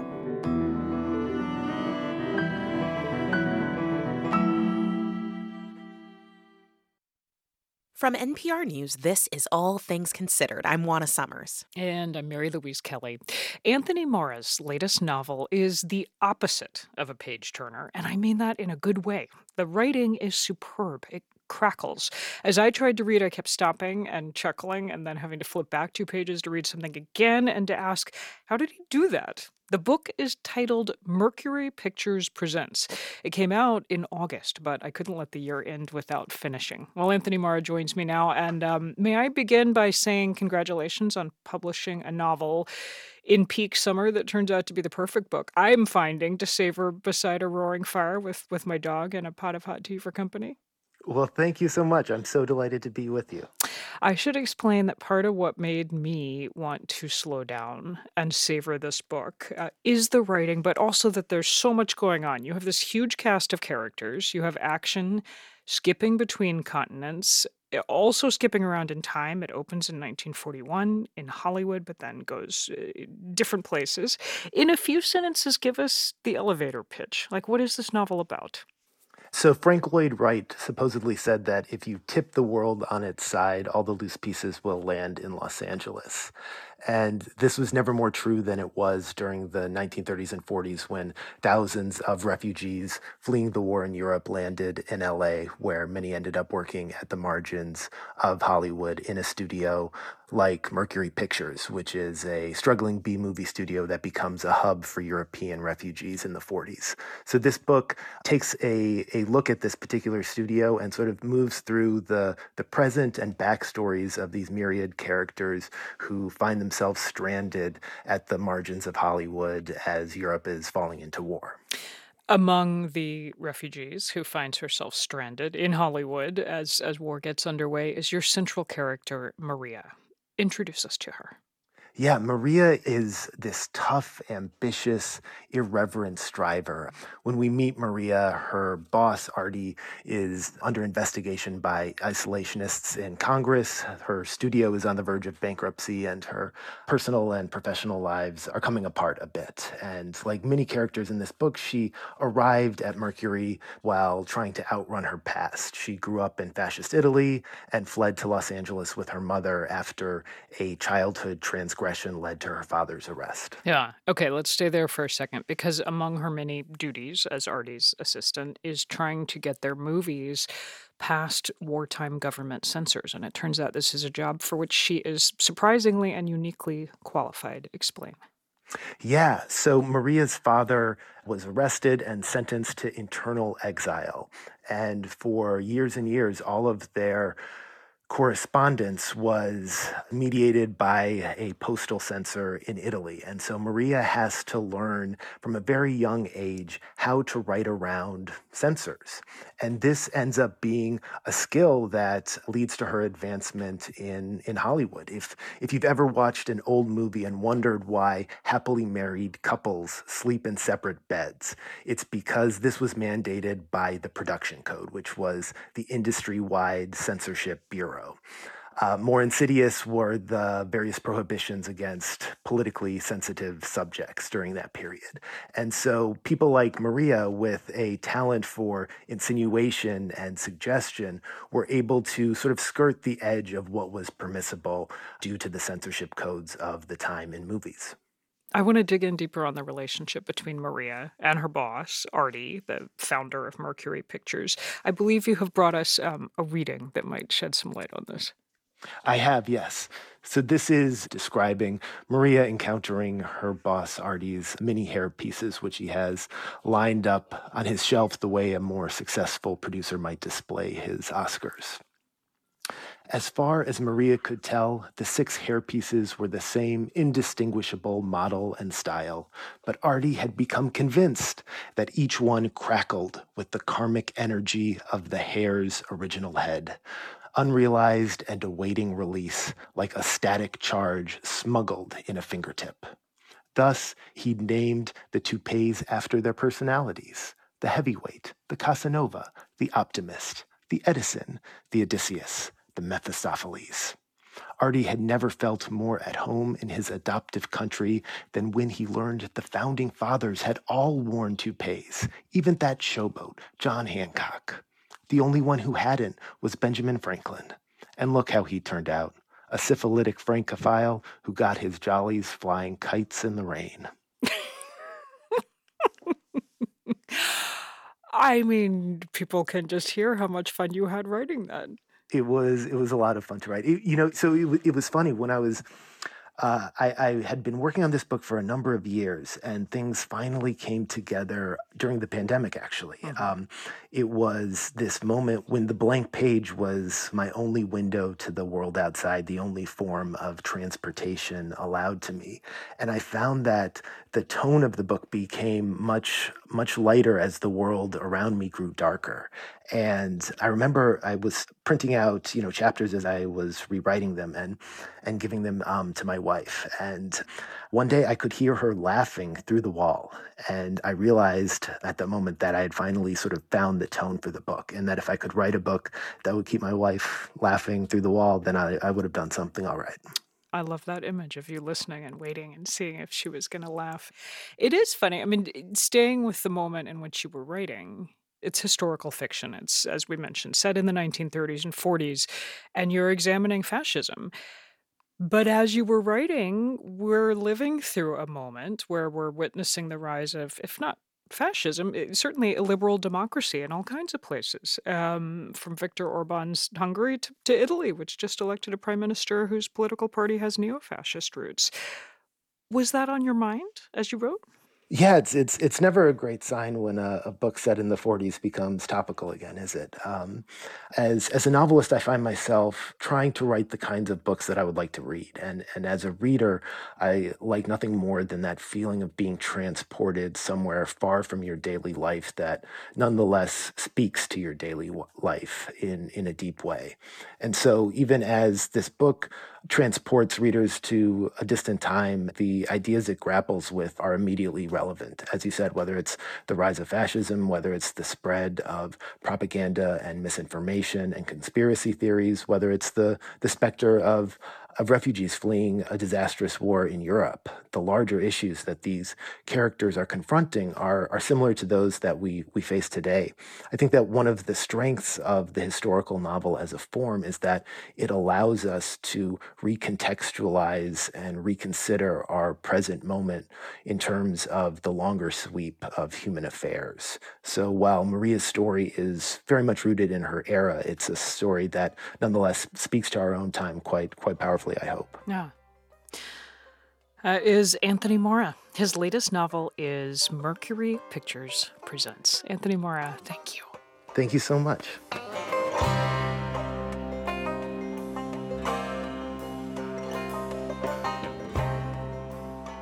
You're listening to All Things Considered from NPR News. Support for NPR comes from this station and from Bed Bath & Beyond, with storage products too, featuring a curated selection of brands like Dyson, KitchenAid, and UGG. More at bedbathandbeyond.com.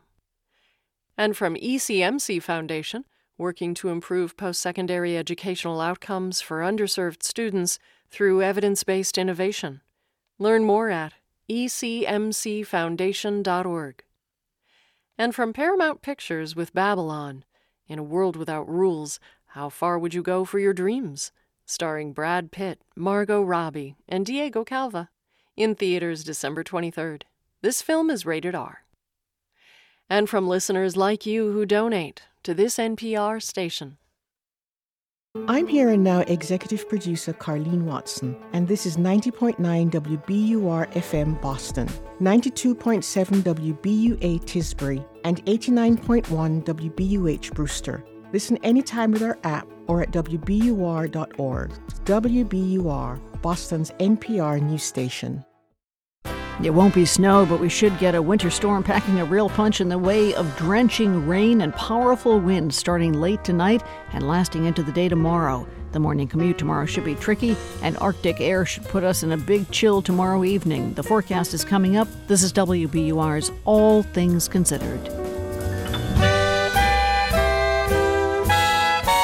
Good evening, I'm Lisa Mullins. Also ahead, we'll catch up with a Ukrainian activist to find out what 2022 has been like for her and her family living through the war against Russia.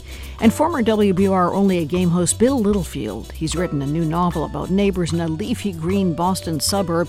Their lives appear pretty nice, and they have something else in common. They all either had achieved or needed to achieve forgiveness and mercy, and they had to be in some way comforted. Bill Littlefield on his new novel, Mercy, coming up. It's 6:01. Live from NPR News in Washington, I'm Jack Speer. A federal judge has approved a $250 million bail package for Sam Bankman-Fried. The founder and former CEO of the cryptocurrency exchange FTX made his first appearance in New York City court since being extradited to the U.S. yesterday. NPR's David Gurr reports. According to the terms of the agreement, Sam Bankman-Fried has to surrender his passport, and he'll have to live with his parents in Northern California. His mom and dad are both professors at Stanford Law School, and their home is securing the bond. On Wednesday, Bankman-Fried waived his right to fight extradition to the U.S. from the Bahamas, where FTX is headquartered, and where Bankman-Fried was arrested at the request of the U.S. government earlier this month. Bankman-Fried was en route to New York when federal prosecutors announced the co-founder of FTX and the head of Bankman-Fried's crypto hedge fund had pled guilty to fraud charges, and they're cooperating with law enforcement. David Gura, NPR News, New York. Officials in Ukraine are calling President Volodymyr Zelensky's visit to the U.S. yesterday a success. The Biden administration pledged to send additional military aid to Ukraine, including a highly sophisticated air defense missile system. But NPR's Julian Haidal reports Ukrainians still fear Russian aggression will continue to mount. Ukraine's President Volodymyr Zelensky visited Washington during his very first time abroad since Russia invaded in February. During his speech in front of Congress, he repeatedly thanked the U.S. for its support. One of Zelensky's top advisors, Mikhailo Podolyak, tweeted that Ukraine got 4 takeaways from the trip. He says Ukraine and the U.S. agree, quote, Russia must lose with no compromises on territory, that Ukraine will receive all necessary military aid, and that, quote, no one cares about Russia's hysteria. But Ukrainian intelligence sources tell local newspapers to nonetheless prepare for possible large-scale Russian airstrikes in response to Zelensky's visit to the U.S. Julian Haida, NPR News, Kyiv. In a bipartisan 68-29 vote, the Senate's approved a $1.7 trillion spending bill that includes money for Ukraine. The House will take it up tomorrow. President Biden, in his annual Christmas message to the nation, noted the effects of the coronavirus pandemic and also called on Americans to put aside partisan politics moving into the new year. Our politics has gotten so angry, so mean, so partisan. And too often we see each other as enemies, not as neighbors, as Democrats or Republicans, not as fellow Americans. We become too divided. But as tough as these times have been, if we look a little closer, we see bright spots all across the country. The strength, the determination, the resilience that's long defined America. Biden acknowledged the country is emerging from a brutal couple of years, but called on Americans to embrace the holiday and show kindness even in small ways. Stocks fell sharply today amid some stronger than expected economic numbers. The Dow was down 348 points. You're listening to NPR. This is 90.9 WBUR in Boston. I'm Lisa Mullins. Officials in Boston say they're prepared to face tomorrow's storm that promises heavy rain and the potential for power outages. WBUR's Walter Wuthman has more. Boston will likely experience winds of up to 50 to 60 miles per hour tomorrow. Boston Mayor Michelle Wu is urging people to report downed trees and power lines to 311 so city crews can clean them up. We are ready for this, but I just want to especially thank our city workers because it is a holiday weekend that this is, they are sharing their time away from their families as well to make sure we are all safe and prepared. Wu says coastal flooding could be a problem in certain areas of the city, with water levels reaching as much as 3 feet above high tide because of storm surge. Falling temperatures Friday night into Saturday could also lead to flash freezing. For 90.9 WBUR, I'm Walter Wuthman. The city of Newton will close schools tomorrow because of the pending storm. The mayor's office cites expected poor driving conditions. Ipswich and Provincetown have also closed schools for the day tomorrow. The MBTA is canceling all ferry service tomorrow because of the storm. The Steamship Authority has also canceled all Nantucket service tomorrow, and it's calling off all ferries tomorrow to and from Martha's Vineyard through at least 10 a.m. The storm is already dropping snow in the Midwest and upstate New York, and that's causing flight problems at Logan Airport in Boston. More than 230 flights have been delayed there. About 50 have been canceled today. We'll have the forecast coming up in just a few minutes. The state has named a temporary replacement for MBTA General Manager Steve Poftak. Deputy General Manager Jeff Gonneville will take the reins on January 6th, the day after Poftak steps down. This will be Gonneville's second stint as interim GM. He also filled the role in 2018. He is expected to stay on as interim GM until Governor-elect Maura Healey permanently fills the post. Johnson & Johnson has finalized the acquisition of Danvers-based medical device maker Abiomed. The deal is worth $16.6 billion. That makes it one of the largest corporate acquisitions this year. Johnson & Johnson hasn't said whether the deal will lead to any job cuts. Abiomed has over 2,000 employees worldwide, about 900 in Massachusetts. I have an extended look at the forecast for you now. The storm that's sweeping the U.S. is at our doorstep. There will be heavy rain, strong winds, but not much in the way of snow for the Boston area. WBUR's meteorologist Danielle Noyce is tracking the storm, and she says the radar is showing some light snow now in western Mass this evening. There are some blues and whites showing up, but it's mainly in western Massachusetts, down near Hartford, maybe a couple flurries. But for us here in and around the Boston area, this is a mainly rain event. There may be a couple snowflakes that mix in northern Worcester County this evening very briefly, but we're going to get warm. It's going to be in the 50s tomorrow, so this is an all-rain event. If it were snow, it'd be a little bit of a different scenario. We may be talking about feet of snow, and that's not the case this time around. And we're talking about, I guess, inches of rain. You can tell us more about that, but when should it all begin and where? So in the next few hours, we're going to get some scattered rain showers that fill in. And then after that, it turns to a steadier light rain. Overnight, especially after midnight, it rains hard at times, embedded downpours that will linger into tomorrow morning for the morning commute and for those that are traveling. I do think by probably early to mid-afternoon tomorrow, we'll start to see things taper off a little bit from west to east from the Worcester to Boston stretch. Like if you're traveling along the Mass Turnpike, things should slow down by mid-afternoon. There may be a few showers that linger until the early evening hours, but the bulk of the heaviest rain by far falls tonight until about late morning tomorrow. So for tomorrow's afternoon commute, right around this time, not quite as tough as the morning commute? Definitely worse in the morning. I do think there'll be a few leftover showers, but the intensity of the rain and the coverage of the rain won't be as bad at this time tomorrow compared to tomorrow morning. Absolutely. And what about the winds? The wind, I think, honestly, is going to be the biggest thing that folks remember from this storm. So, a lot of times we talk about the wind just gusty in one spot, on the Cape or at the coastline, but this is a region-wide wind event. So after midnight tonight, the wind's going to ramp up. It's coming out of the southeast. I expect numerous gusts, 40 to 45 miles per hour. And then probably like 3 a.m.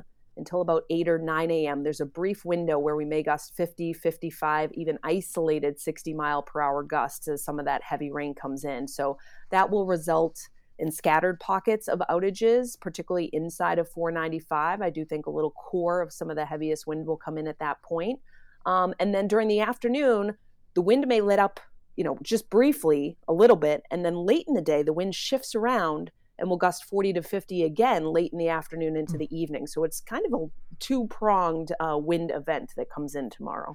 So a lot of people have travel plans. What should those who are flying or driving know, especially depending on if they're driving, where they're going? I would say, if they're driving, northern New England is going to see a burst of snow if you're headed to parts of Vermont, New Hampshire, or Maine, but that will change over to rain. There is going to be some big wind similar to what we'll see in Boston tomorrow. So definitely the slowest go in terms of weather impacts tomorrow.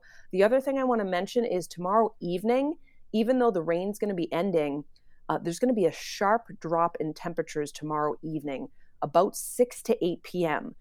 Think about it. We're going to get like 1 to 2 inches of rain. So any leftover moisture that doesn't dry out, there'll be some puddles, some standing water, is going to freeze up on anything untreated out there. So some icy patches, some slick spots tomorrow evening may develop pretty rapidly. So just keep that in mind if you are going to be traveling tomorrow evening. I like to say keep a close eye on the car thermometer. We're going to see a sharp fall from the 50s to the 30s pretty quickly. And that's going to create some slippery travel for sure tomorrow evening. And then recap the weekend, Saturday and then Christmas Day, Sunday. Chilly, but at least it's much quieter. There won't be any precipitation to worry about. There may be a few kind of ambiance, nice little snow showers on Cape Cod, but for the rest of us, the sun's going to be out. It's going to look nice, but the temperature is going to be in the 20s. It'll still be breezy too. So blustery, wind chill in the teens, both on Christmas Eve day and Christmas Day itself. Thank you. Hot chocolate days coming up. That's the good part of this. WBUR meteorologist Danielle Noyes, thanks so much. Absolutely, Lisa. Happy holidays. You too. 45 degrees now in the Boston area at 6:11. We're funded by you, our listeners, and by the estate of Joan B. Kroc, whose bequest serves as an enduring investment in the future of public radio and seeks to help NPR produce programming that meets the highest standards of public service in journalism and cultural expression.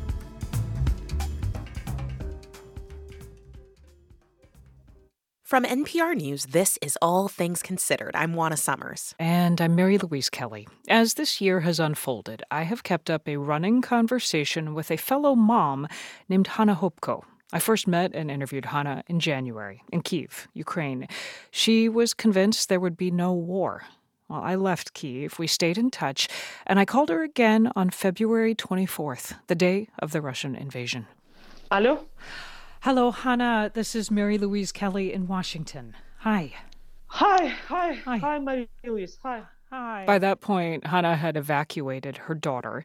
She and her husband and the family's pet guinea pig had gone into hiding because Hopko, a pro-democracy activist and former member of Ukraine's parliament, suspected she was on a Russian kill list. When I caught her, she sounded exhausted, but not afraid. Are you scared? No, it's not time to be scared. Putin has to be scared because he is a little gangster with the heart full of fear. A little gangster with the heart full of fear. Well, I have met Hannah Hopko twice since then, here in Washington. She flies over to meet members of Congress and the Biden administration to ask for more weapons to fight Russia. As 2022 comes to a close, a year that has upended her life and her country, I wanted to interview her again. And I reached her today at a hotel in Warsaw, Poland, and asked her reaction to the visit Ukraine's president, Volodymyr Zelensky, just paid to Washington, a visit during which President Biden promised more aid for Ukraine. I was very proud of seeing two leaders, President Biden and President Zelensky, because it's about strategic partnership to protect freedom, and the victory of Ukraine will define the world in which our children, grandchildren will live. It's not about standing with Ukraine as long as it takes. It's about winning with Ukraine faster. You've said this every time I've interviewed you. You've said, give us more, faster. We need more weapons. Fight with us and help us win quickly. I mean, President Biden, not only they announced $1.8 billion in military aid, they're asking Congress for many times that. And now the Patriot missile system. Do you feel like America is fighting with you, is standing with you? I'm very thankful to American people. I'm also very thankful to presidential administration and Congress, bipartisan support. But my message is that Russian strategy of terror, which we were warning about from spring, so now in winter, we are facing the problems. If we were received anti-air defense system more in summer, so now we would not focus on generators and how to protect our nuclear power plants. Marie-Louise, from the first time we met in Kiev in January, I lost a lot of friends who sacrificed their lives defending freedom of the free world and Ukraine. So time matters for us. It's not about number of weapons we already received. It's about how to receive at the level when it would be enough that the best and the brightest people of Ukraine will not be killed. We want to save lives. So this is why we need more weapons and even more. Talk to me, Hannah, about what life is like in Ukraine right now. The headlines we hear that it is very cold, that a lot of people do not have electricity, do not have water. What is life like compared to this time last year? I know you were just in Ukraine a couple days ago. Can you imagine your life when you cannot take shower for weeks, do not take shower and somehow survive? But when there is no electricity, no heating system, and poor internet connection, for me, it's not a problem. But for elderly people, it's a huge problem. They cannot use elevators. And they cannot psychologically afford all this Russian terror when they weaponized winter and want to freeze all Ukrainians. Weaponize winter, is that what you just said? That Yes. Russia is weaponizing winter? Yes. I want to ask how your daughter is and Nafanya, her guinea pig. I'm thankful to God that my daughter is alive. But for last 10 months, I saw her in summer for 7 days. 10 months, 1 week of seeing my daughter. Because you have been working and you're trying to keep her somewhere safe in a way. Safe, and also I feel this moral duty. When my daughter is in safe place, I have to help my country to win faster. How do you explain to your daughter what is happening in Ukraine? And what questions does she ask? So today is the day of diplomats, and also Saint Anna Day. And my daughter sent me in WhatsApp greetings and saying, "Mom, I believe victory comes faster and we will be all together in a peaceful Ukraine." So can you imagine that from 2013, to 2022, my daughter is living in the environment when seeing her mom in constant fight. From Maidan in 2013, when we went to protest, and it was the revolution, and it was very dangerous for her. And she's how old now? In March, she will celebrate her 12 years old birthday. Yeah. She sounds just like you. She wants to fight, she wants to win, she wants a peaceful Ukraine. Look, in 4 years old, she asked me, Mom, if Putin dies, you will finally stay home and not leaving me? Yeah. And before I let you go, I don't think you've told us, is the guinea pig okay? Guinea pig. I haven't seen our guinea pig from August, when guinea pig moved from outside Kiev for my friends to Western Ukraine. And I'm sure if guinea pig stays with me for all these months and hear all my talks about weapons, tougher sanctions, he would finally start speaking very loudly and saying like, Hannah, please, what should I do? Maybe I should organize a campaign worldwide asking all guinea pigs to come to key capitals, because I don't want to be freeze. I want to finally to be all reunited. So even guinea pig became an advocate for weapons. Look, I have this sense of humor, but the situation is really very serious. Hannah, I want to say thank you for talking with us, with me, all this year. You've really helped me, and I think a lot of Americans understand the stakes. What is at stake for your country? And I wonder, is there anything you want to say to Americans who are listening right now? I want to say to all American friends, honestly, thank you. Because without your support, without your humanity, morality, without being with us, you Americans should be proud of your empathy, because we are spiritual brothers and we will win because of your very big hearts. It's not just fight for Ukrainian territorial integrity.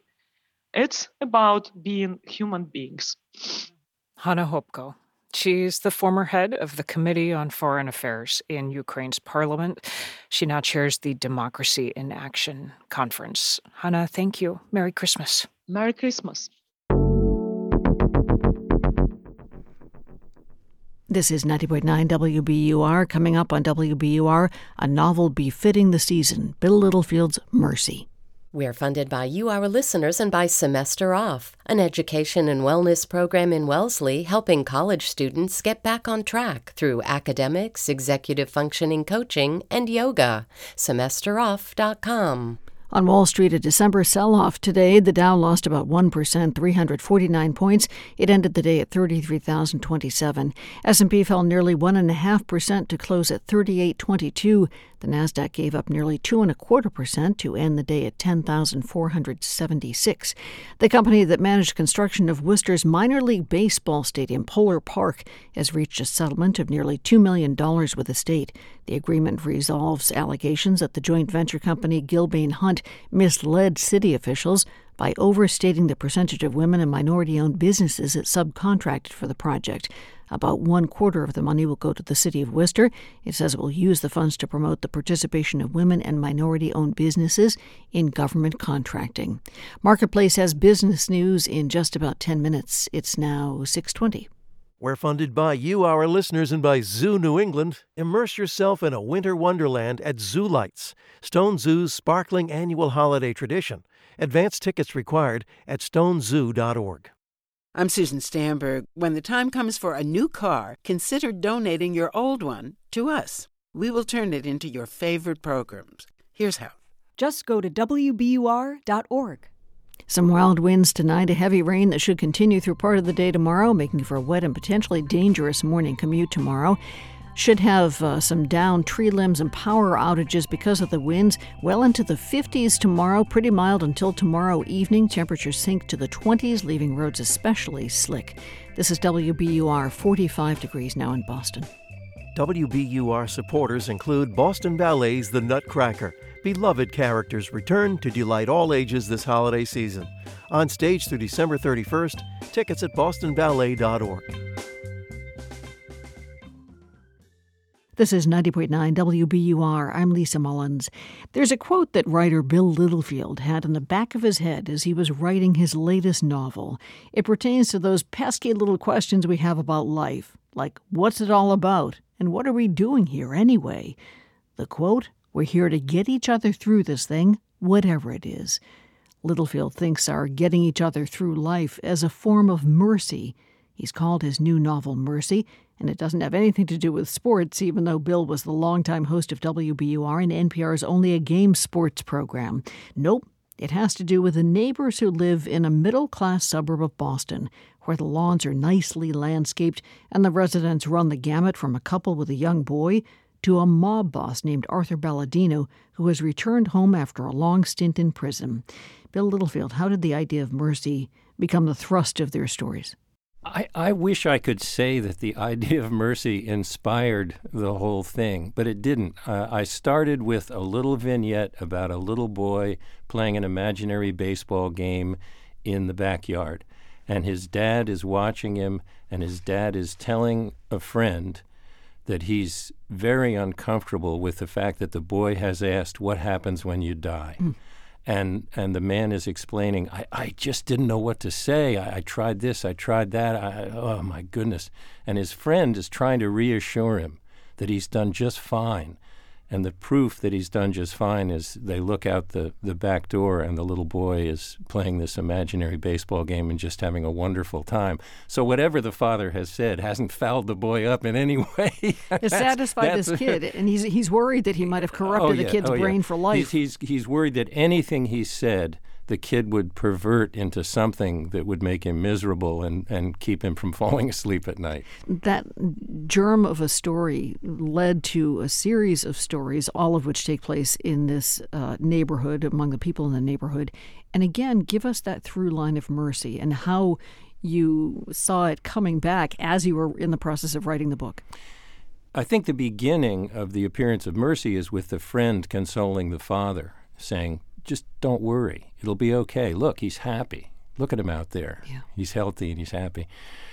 But as I started writing other stories that were taking place in the same neighborhood, as you said, I began to see that there were connections between the stories and between the characters. And the connection was that they all either had achieved or needed to achieve forgiveness and mercy, and they had to be in some way comforted. And sometimes they did that by remembering things that had happened, and then things that they had known and seen and experienced much earlier in their lives. And some of them experienced by making new relationships. You spoke of Arthur Balladino, the man who spent most of his life in prison and comes home to die. His widow is left alone in a big house. Of course, she's been alone for many years because he's been incarcerated, but at least he's still been alive.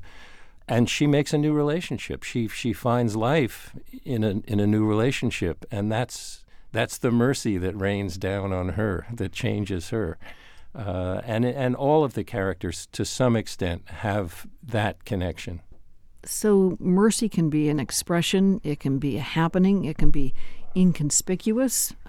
It's not something, as you say, that's kind of necessarily delivered on somebody. Well, but it can be. It can be.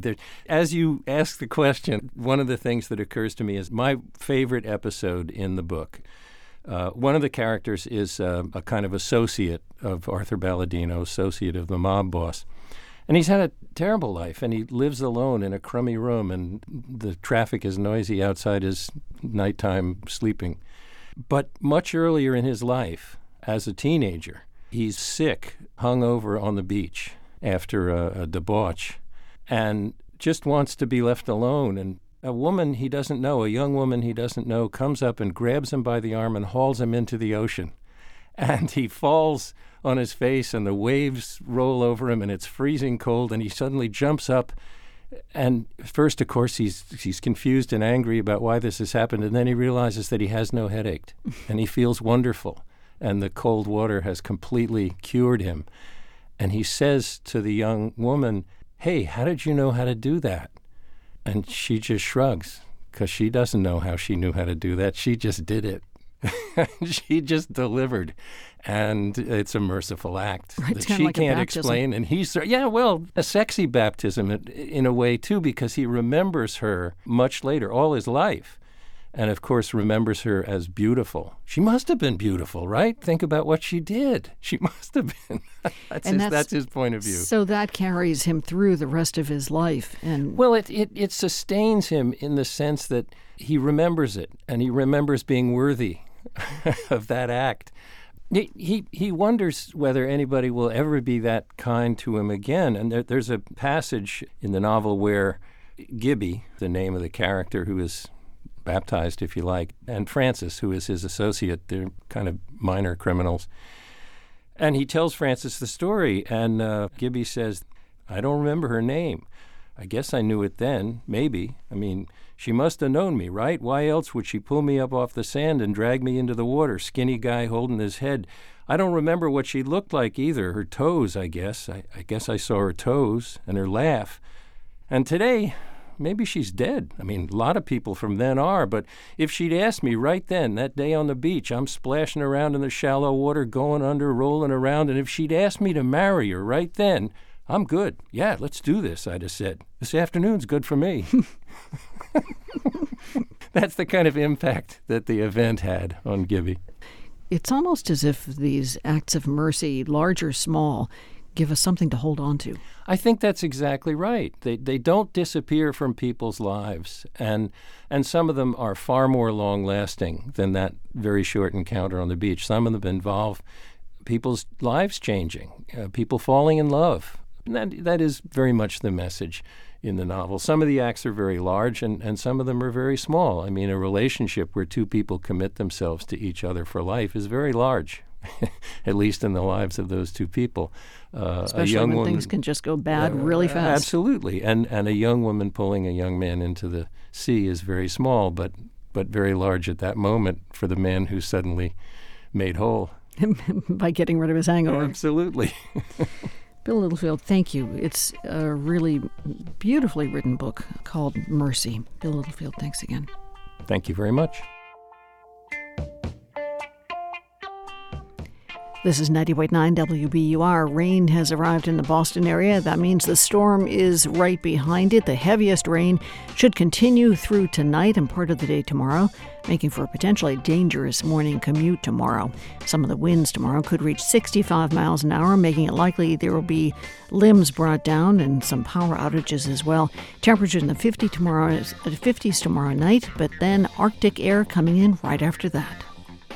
We're funded by you, our listeners, and by Boathouse, supporting La Colaborativa, dedicated to uplifting Latinx immigrants with food, housing, jobs, education, training, and more, and providing 10,000 families with holiday meal boxes this Christmas. Donations accepted at la-colaborativa.org/donate.